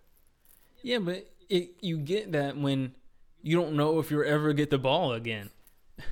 Yeah, I agree. I mean, it's just... And that happens that's one reason why the 76ers lose sometimes. Okay, because Embiid goes on these runs where it's Embiid gets the ball every play, and then someone else comes in and takes some wild shots, and they're I gotta get mine somehow. Yeah. And PG obviously should be more seasoned than that, but if you're sitting there watching Westbrook do it, what else can you do when you get it? I gotta figure something out. I gotta be the leader on the team. Who he should be the leader on the team. He should be the go-to guy. He's the best all-around player, But like we said, he was hurt, and it's a lot going on. Yeah, obviously. Man. I mean, I guess we should have expected this considering an average NBA point guard exposed him last year. Right. And now a top-tier point guard's doing it. Yeah. And he's got to... Dude, I'm really starting to get annoyed with his, hatred of the media. Oh, yeah. Next question. It's cool if you the best running back in football and, you're a private guy and you have, an anxiety thing of talking to the media. Mm-hmm. That's great. Right. But if you're fucking up if you're fucking up, don't go out there and try to like be rude and fire it back at the media that's you think is criticizing you unfairly or fairly. Don't own up talking about I gotta play better. I gotta play better. That loss was on me. And then a game after one good game, you basically lose the whole fucking series. Right. Get out of here, man. He doesn't have the right. He doesn't have the right to do that. I think it's disrespectful, and I'm not even like a media person. Like I don't give a shit if guys give them any real answers. Go out there and give them a bunch of fucking bullshit. Yeah, it doesn't have to be the truth, right? Yeah. Like, bro, I've heard countless times. Oh, we just played as a team. Oh, my guys do a great job of fucking getting me open looks. Like, man, Kobe Bryant shouldn't be saying that every night. That's not the case. Right. You know what I mean? So it's like, I don't understand why he's being disrespectful, and it makes it so much worse because he's doing it when he's playing like shit. Right. It just makes him look like a fucking asshole. He is one. And now he's got PG doing that shit too. Yeah. Like PG's starting to get feisty with the media. Bro, I hope we don't look back on this in 2 years when PG's 2 years older and getting into the later part of his career. Yeah. And he's just wasted his time there. That's exactly what I'm saying. You're wasting him. You're wasting your money. If you're OKC, it's just a mess. I'm glad PG didn't go to LA, but I definitely didn't want him at OKC, man. It's just like I said, Westbrook is toxic. He's toxic to the whole team. He's toxic to the organization, to the media, everything. You know what's toxic is also to me, in my opinion, he's shown flashes of like, I know that I could take a step back and let my teammates eat sometimes. Yeah. And I know I could just have an impact with my energy and not necessarily having the ball every play. Mm-hmm. But in the playoffs, he always comes back to that. That's his default mode. You know what another thing is? If you look at some of the game winners that Paul George has hit from Westbrook's assists, they weren't like, he wasn't finding Paul George. Paul George has hit a remarkable shot. Right. Like the last one, I think it was it Houston that Paul George hit that one? Yeah. Paul George was really not open. There was no play.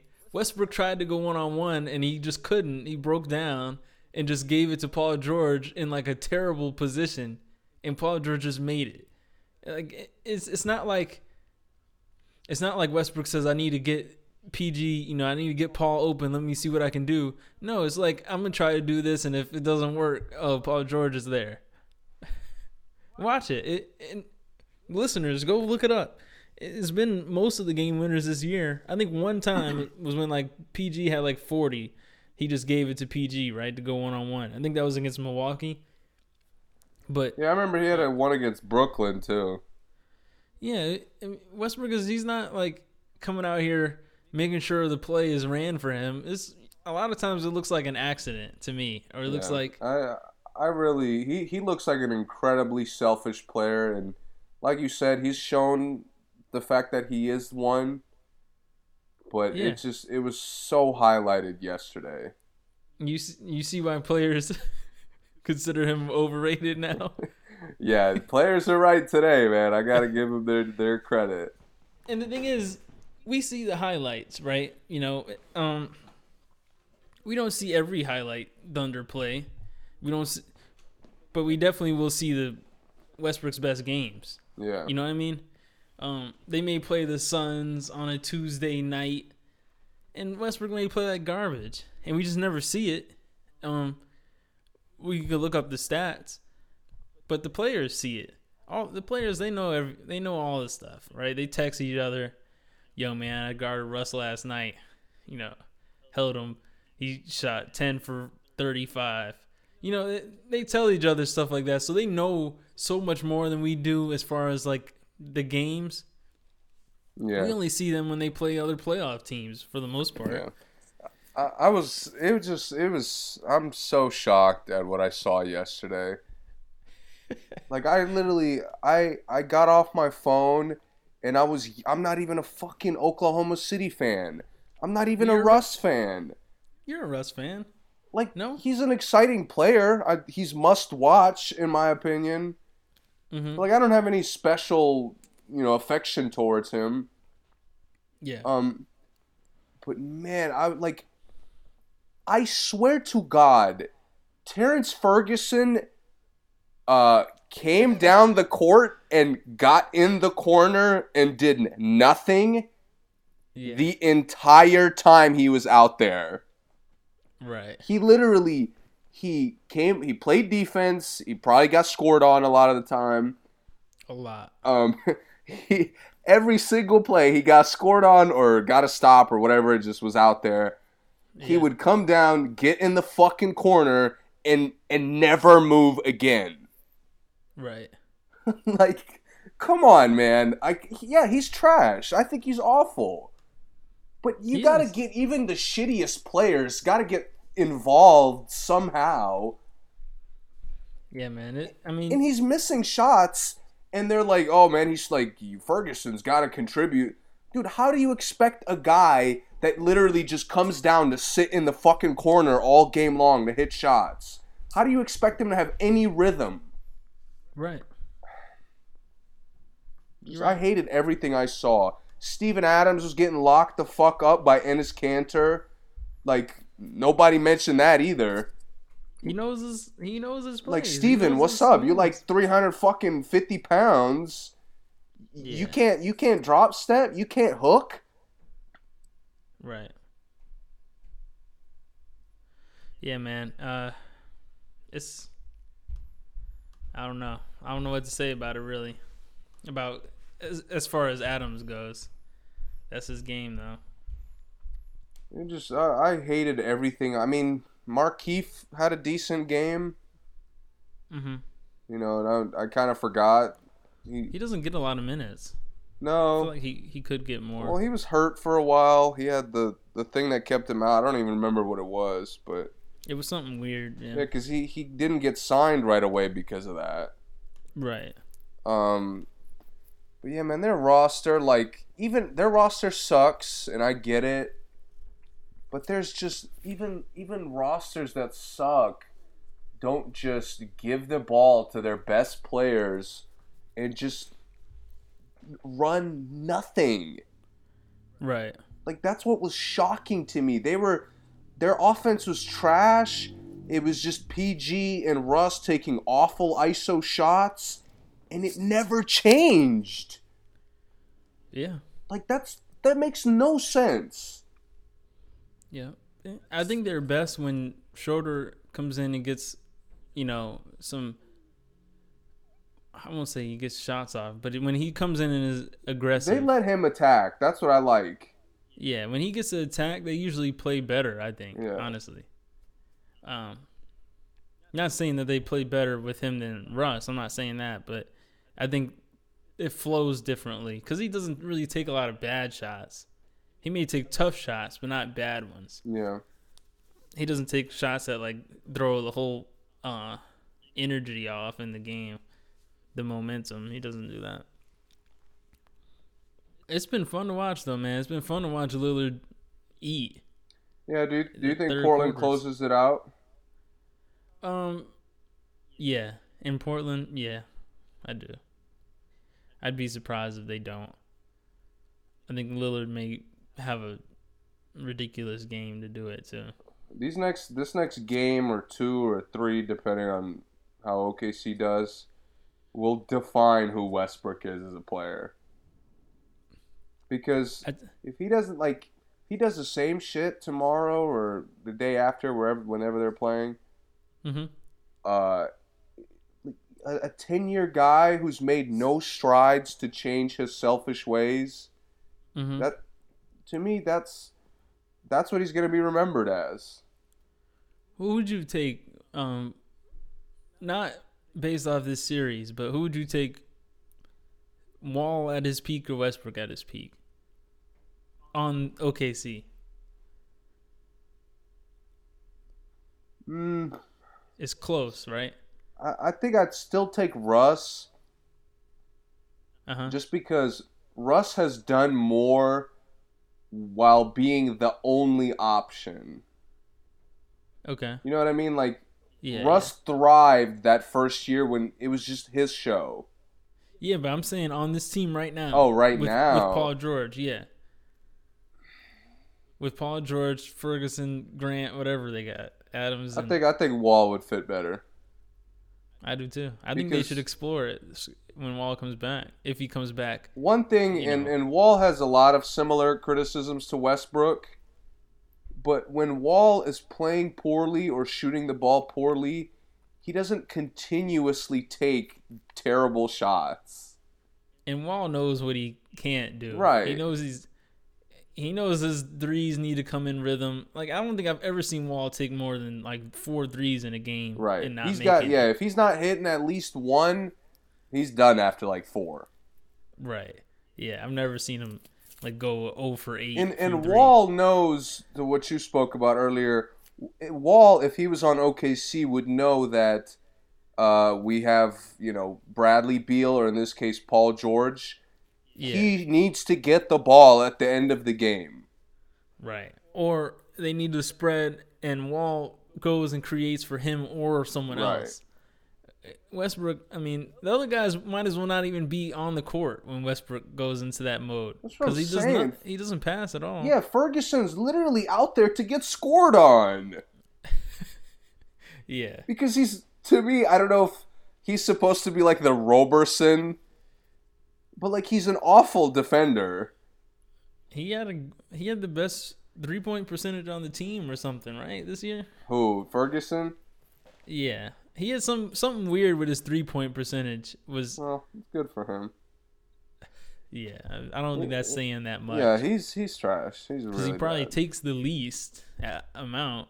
And they wasted. Felton came in there and gave him a spark. A spark. He gave them an ember. It wasn't even a full spark. An ember. Dude, when he hit that fucking 3, I think the second 3, I was like, man, the Thunder have to win this fucking game.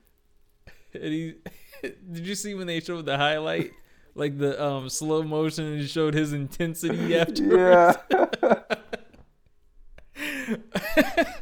like it was turn up time.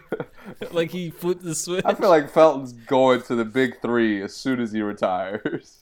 Playoff Felton activated. Game 4. Oh man, yeah, they just I've criticized them enough, man. We got to move on. We've been on it for a while, but we're just talking about sports tonight because no point. We could talk about music, the second one this week. All right. Yeah, keep going, man. You got anything else to say about that series? We could talk about the projected next round. Yeah, I really like Portland. It was ballsy to put all bench guys out there. For Portland? Yeah. Yeah, like, it was. I don't know where this praise is for how deep they are.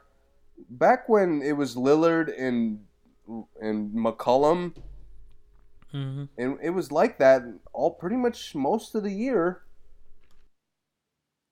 Nurkic contributes, but he's not a third option. He just feeds off those other 2 guys.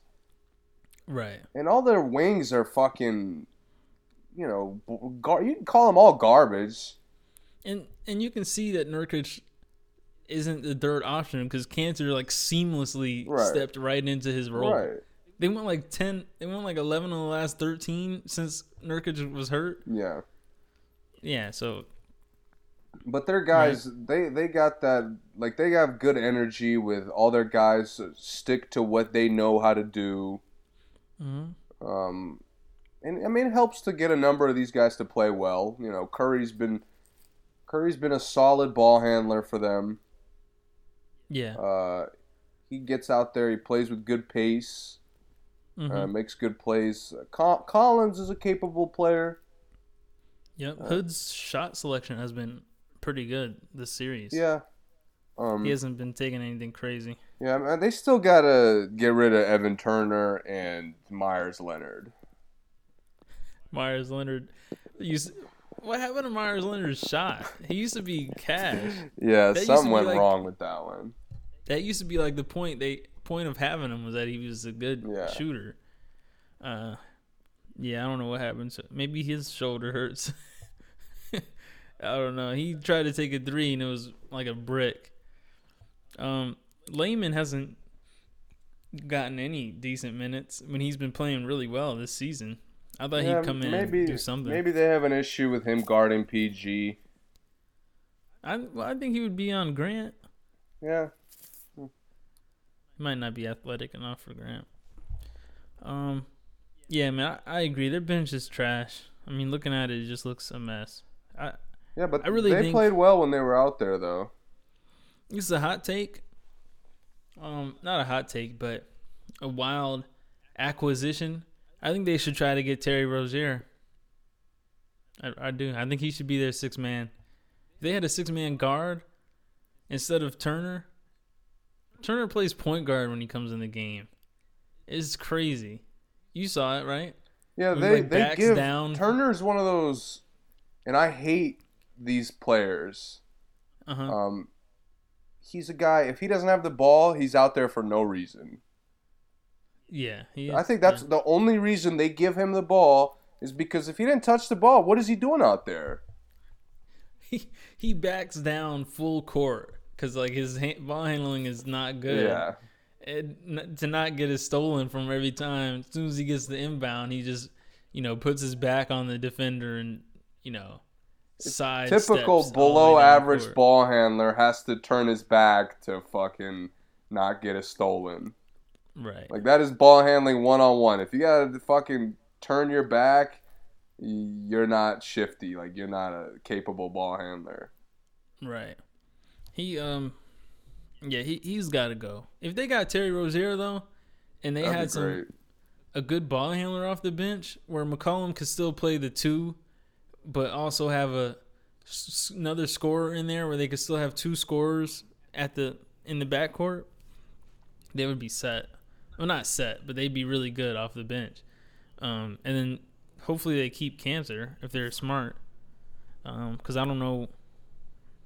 I don't know when Nurkic is going to come back from that injury. Probably not right next year, you think? Hayward had to come back, first game of the season. He had to miss the entire season and come back the next first game. Yeah. And he still wasn't back. And Nurkic got hurt in the last 10 games of the season. He's definitely not coming back beginning of next season. So they got to pick Cancer up. It's always tough for the heavier guys. Mm-hmm. They might go for another big man. If they get an all-star big man, they're gonna be dangerous. I think out of all the teams in the playoffs, Portland has the best chance of making changes to be a contender. Yeah, Portland is the easiest to fix. In terms of, if you're looking at what these teams have issues with, Portland is very fixable. They have the best foundation, for sure. There you go. Perfect word. Yeah. And then, we talked about Detroit a little bit. I think they have a pretty good foundation, too. The rest of these guys, the ones who aren't contenders, have no chance of being contenders in the future, in my opinion. Pacers, Brooklyn, Orlando, Utah, all the low seeds pretty much are going to have a rough time from here on. Real quick about the next round matchups. We're looking at Milwaukee and Boston. That one is pretty much set. We're looking at Toronto and Philly, Golden State, Houston, and we don't know who will play Portland if Portland closes that out. Which second round do you think is the most intriguing, other than Golden State, Houston? That's like the obvious, I think, right? I think Toronto and Philly. Okay. I think that's one of the series I anticipate it's going to go back and forth. Mm-hmm. Like game to game is going to be different. Probably wouldn't surprise me if there are a lot of blowouts. Yeah. But on both sides. I think game to game it's going to have the most like shift in tone, I guess. Mm-hmm. Just because, I think the Raptors will have to, and this is the perks of having such a great, talented roster, Raptors are going to have to make a number of adjustments. Mm-hmm. And a number of different guys are going to have to play well because of that. So you're saying that series will probably be the best, but not necessarily the games? Yeah. Okay. I feel you on that. I can see that.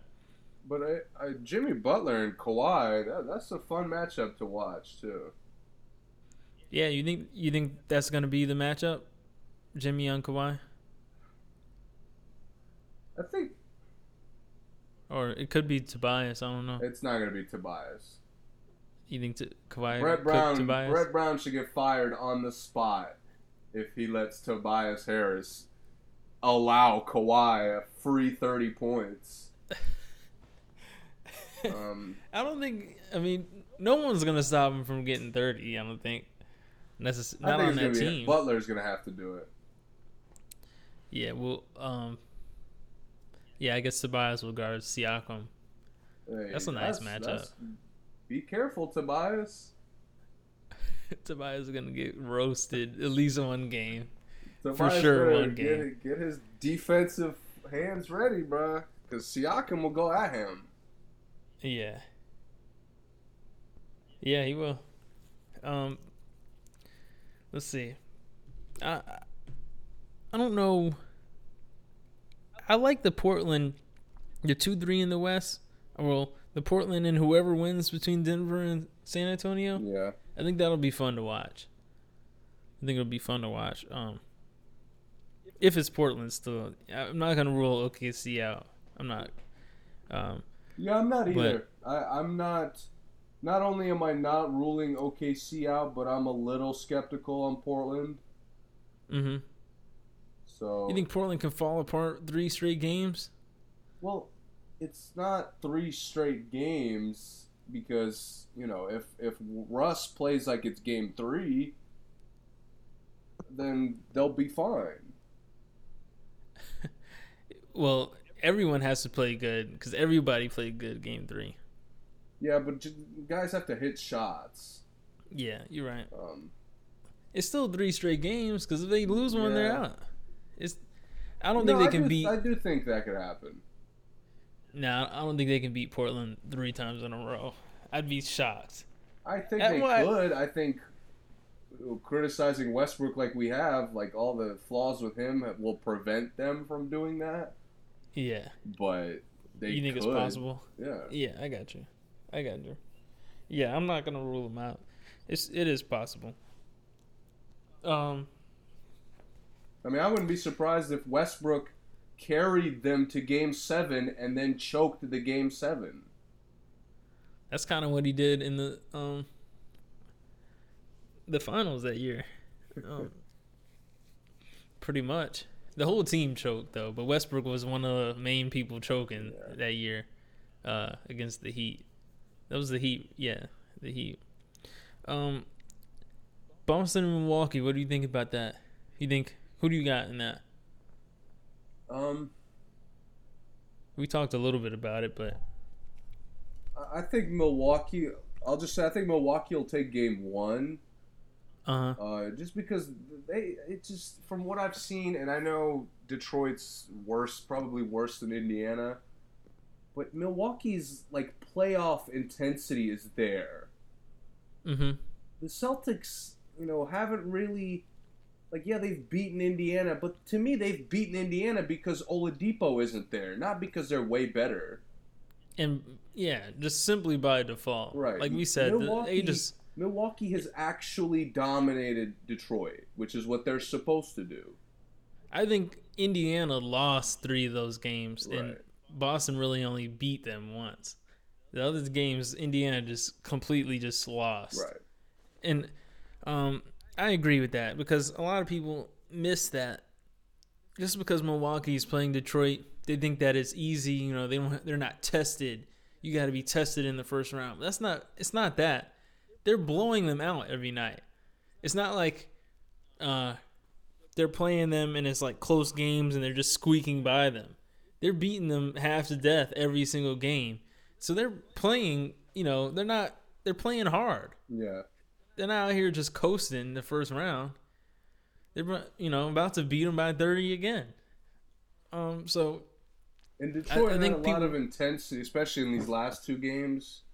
Yeah, having so Blake. It takes credit to pull out the sweep there. Right. Yeah, they're not cupcakes for sure. And Boston definitely squeaked by Indiana twice, and they shouldn't have. And Indiana just couldn't win the game. They just lost. It was just, you know. Let's see. Golden State, Houston. You have any big things to say about that before we see it? I just want to see it. I'm curious to see what Curry's going to look like. Okay. Curry, you know, he's been kind of a mixed bag in the playoffs, especially in the later rounds and the finals. Mhm. And I'm really gonna start questioning how great some of these Golden State Warrior players are if CP comes out here and outplays him, you know, in majority of the games. Mhm. I'm not gonna look at Curry as this, you know, phenomenal, you know, flawless point guard.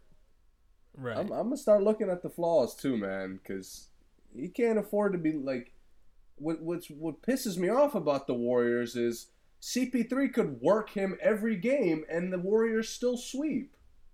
Right. Yeah. But I'm gonna be keeping like, to me that's the matchup that's gonna make the difference. CP3 and Steph. Yeah.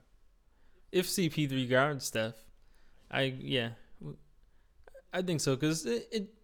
I would imagine. I can't imagine who else they would put. I mean, you know, Tucker will probably take all of them at some point.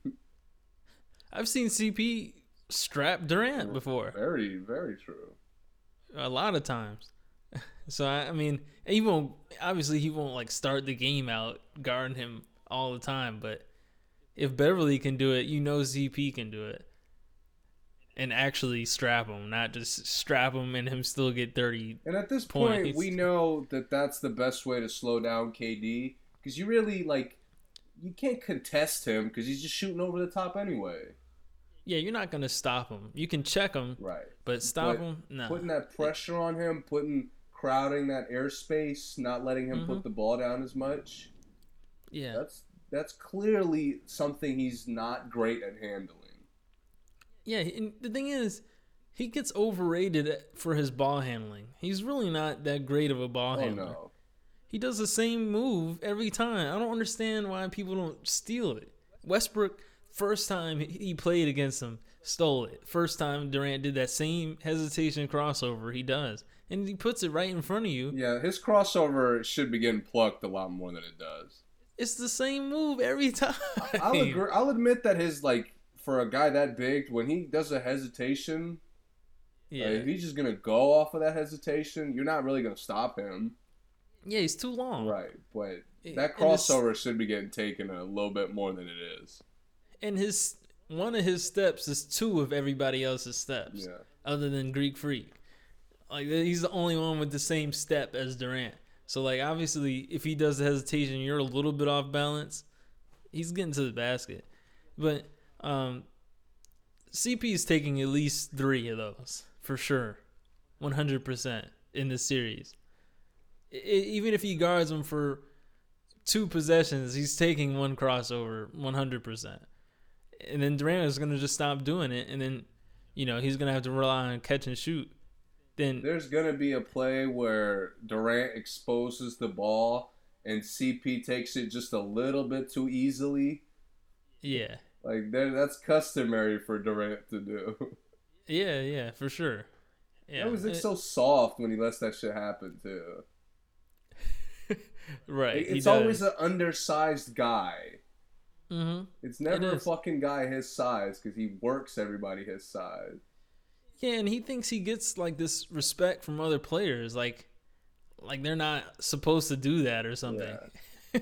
like LeBron on the other hand, you know, he just doesn't get stripped like straight out of his hand, and whether it's because he's strong or because they just know not to even try that with LeBron. LeBron doesn't go crazy with the handles. No, he doesn't. But even like just standing there, like if he's posting up looking for the pass, no one takes it from him. Right. But that happens to Durant often. Like you said, it just out of nowhere, he's just lazy with the ball, and Patrick Beverley's laying it up on the other end. I was shocked when he plucked Steph in the comeback. Yeah. Like, bro, that's goes to my point. Man, Steph is so loose with the ball. Yeah, they all are. They got to tighten up before the Houston for sure, because Houston probably has the most good one-on-one defenders on any team, I think. Well, Milwaukee does too, but I think Houston is probably better. Everyone on there plays pretty good one-on-one defense. So we'll see what happens. You think Tucker is gonna be guarding? I mean, who's guarding Draymond? Doesn't matter. Yeah. The greenhouse effect. Well, no, I do think. Well, they got Fareed too. Forgot. Fareed's dunking on Draymond one time for sure if he's healthy. I know Fareed missed a couple of games. I think Fareed's gonna be a big help for them. A low key big help. Bro, I don't know why, and I've seen it in a number of games. Like, Draymond's a great defender. Why the fuck it's happened? Like, I've watched, I think, 3 of the 4 games, and it's happened in every game at least once. He stays jumping for joy on Gallinari pump fakes. Those little, like, only arm pump fakes that Gallinari does. Yes, exactly that. His lower half doesn't even like move at all. Exactly what I'm talking about. Like, yo, you're supposed to be an elite defender. What are you doing? And Gallinari's not even that knockdown anymore. Right. Yeah, I don't know. I don't get that. Gallinari be making the most random, like, tough-ass buckets. Yeah, he does. But then, like, he can't get open on, like, a scrub sometimes. Right. Yeah. Sometimes he steps back and, like, doesn't get room. But sometimes he yanks somebody with it. It's so random. Right. And he's 6'10", so he should get room every time. I forget that a lot with him, that he's fucking huge. Yeah, he like is power forward height and playing the wing. Yeah. All right, I'm gonna play a gem since we're at the 2-hour mark and we haven't talked anything about music. It's cool. We'll talk about music later this week. Yeah. I listened to this girl named Lolo Zouai. I don't know how to say her name, but apparently she's French, I believe. She speaks French sometimes. But it was a pretty good vibe. Listen. But this is Chevy Impala off of her High High to Low Lows album. Sunsets I don't mind, 'cause I've got all the time. When the sun sets I don't mind, 'cause when I wake up I'll be in my Chevy Impala, little rider.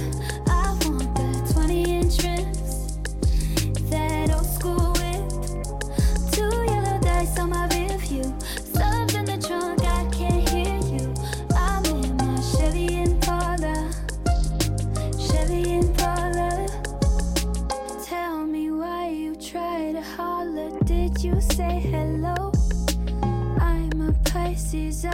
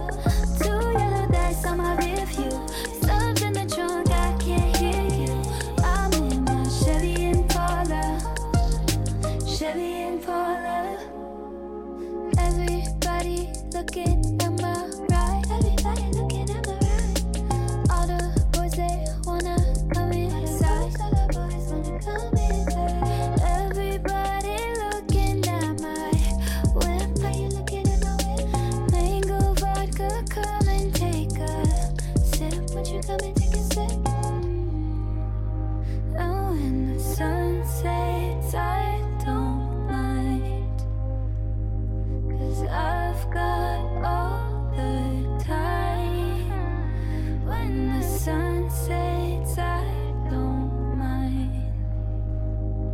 'Cause when I wake up, I'll be in my million dollar.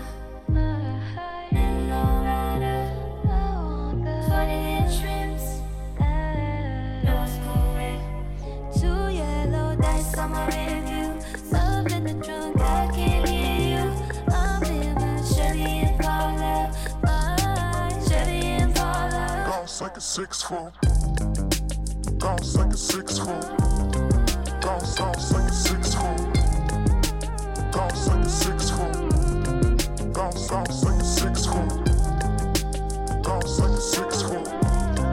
Bounce like a 6'4". Bounce like a 6'4". Bounce like a 6'4". All right. All right. What else we got to talk about, man? Is there anything else? Basketball wise? Yeah. No, I mean, we've talked about every series. I'll ask you this. Of all the series that haven't ended yet, that are seemingly close to ending, which is pretty much most of them, who has the best shot of dragging it out? Or which good team is going to struggle closing out this opening round? Let's see. Oh, I would say OKC has the best chance. That's fair. Yeah. Other than that, I might say, I want to say Orlando. Yeah. But based off the last games, Yeah. maybe not.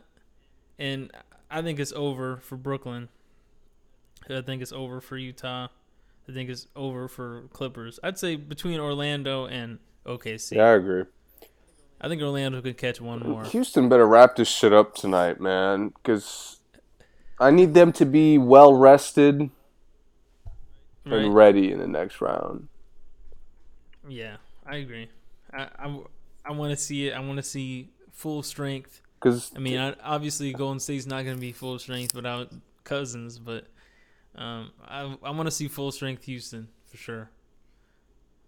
Because I'm tired of people saying, "Oh, if CP was there, right, blah blah blah." Like, nah, we'll see now, and they're better than they were. Because Iguodala wasn't there either. It might have been over earlier. Right. You know, if people, you can't keep throwing ifs like that, but over and over about the same series. Like, come on, man. We're gonna see it eventually. If it's meant to happen, we'll see it, and looks like it's gonna happen. So, I'm excited for it. The whole second round is gonna be good, I think, for sure. Do you think Portland has a chance of making it to the finals? A chance. Yeah. Any team that plays, you know, that's peaking at the start of the playoffs has a chance. Mm-hmm. But they just have no answer for Warriors top players. Yeah, Warriors and Houston. And Houston, same thing. Like, the Harden is gonna do whatever he wants. Evan Turner. They'll probably put Mo Harkless on him. They've done it before. Yeah, they probably will put Harkless on him, and they'll put Harkless on Durant too. Now that I think about it, Harkless has been in the league for a little while. Yeah, he has. He's super trash for being in the league this long, and I mean he's the exact same player he was like 3 years ago to me. I think he's a little bit better. But I think he's just figured out that he just, like I said earlier, they just know everything they're good at. He knows stuff he's not good at. He doesn't even try to, he doesn't try any off the dribble threes ever. Right. Because he knows he's trash at it. So you might be right. I wish Westbrook would take some fucking notes. Westbrook's only good at off the dribble threes, though. He's not a good catch and shoot guy, I don't think, is he? I mean, he never fucking takes the easy ones. That's true. That shit really pisses me off. I used to criticize LeBron for that all the time. Like, bro, if you're only taking step back threes, your 3-point percentage is gonna be trash. Right. That one when Kyrie and Love got hurt and he couldn't hit any jumpers. That whole playoff run. Yeah. Like, bro, you're taking fucking difficult shots. Yeah. Yeah, you're right about that for sure. Yeah, that's all. I think that's all I got as far as the league goes. Hopefully Donovan gets 60 tonight. I don't need them to win, but I want Donovan to get 60. He's fun to watch, man. Yeah. He's one of the most fun players to watch in the league, especially when he's playing good. He's also, like, we've criticized, we've pretty much looked at teams' weaknesses today. He's he's a good, I like his game. Similar to CJ McCollum, I just like how he moves, how he gets buckets, just how he plays in a team. He's just a great guy to teach off of, too. Yeah, for sure. Yeah, it's just you have to block out everyone else on the team somehow. Yeah. All right, I guess that's it. We haven't played Drake on here in a long time. He's hadn't come out with any music lately, so as a throwback, I'm gonna play something off So Far Gone. Until then, till our next episode 50, or halfway to 100. Our anniversary is the June 15th, by the way. So we started June 15th? Yeah. I thought That's when the first recording was. Man. Time I looked at flies. It before we started. Why do you say that? I thought it was like, for some reason I thought it was like early July that we started. Oh, nah. But, yeah, June 15th. Yeah, we'll be back this week, man. We'll figure out the time for sure, but I'll have nights a little more free this week, so I'll be able to go. All right, cool. Yeah, that's all. I don't have anything else to say. Yeah, thank you guys for listening. Yep.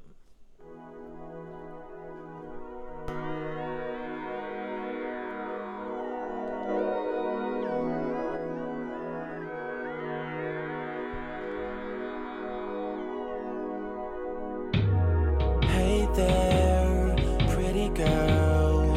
You know exactly what you got, and I don't blame you at all. You can't resist it, especially when the light's so bright and the money's so right, and it's coming in every single night. She don't wanna leave.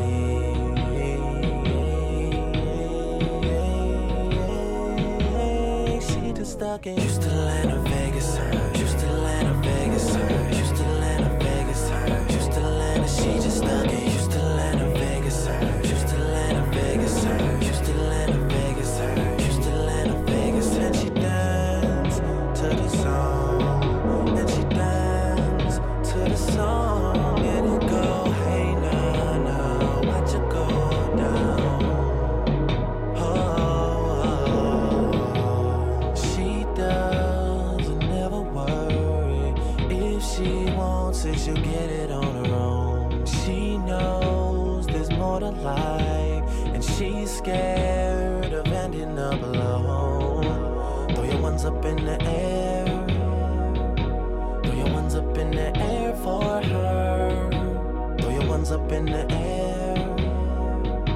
'Cause the ones you throw will get her out of Houston, Vegas, Houston, Vegas, Houston, Vegas, Houston, she just stuck in Houston, Vegas, Houston, Vegas, Houston, Vegas, Houston, Vegas, and she dance to the song, and she dance to the song, and it go, hey, nah, watch it go down.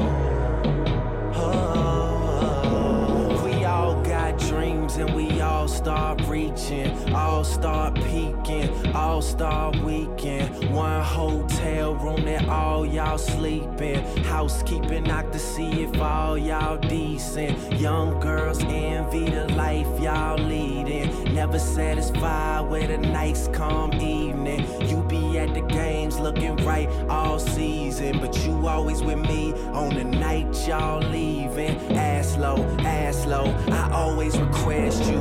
You go get fucked up and we just show up at your rescue. Carry you inside, get you some water and undress you. I give you my all and the next morning you'll forget who, or why, or how, or when. Tonight is probably about to happen all over again. And she live in a mindset that I could never move to. Until you find yourself, it's impossible to lose you. Because I never had you. Although I would be glad to. I'd probably go and tattoo your name on my heart. I swear I start to think that I'm going crazy.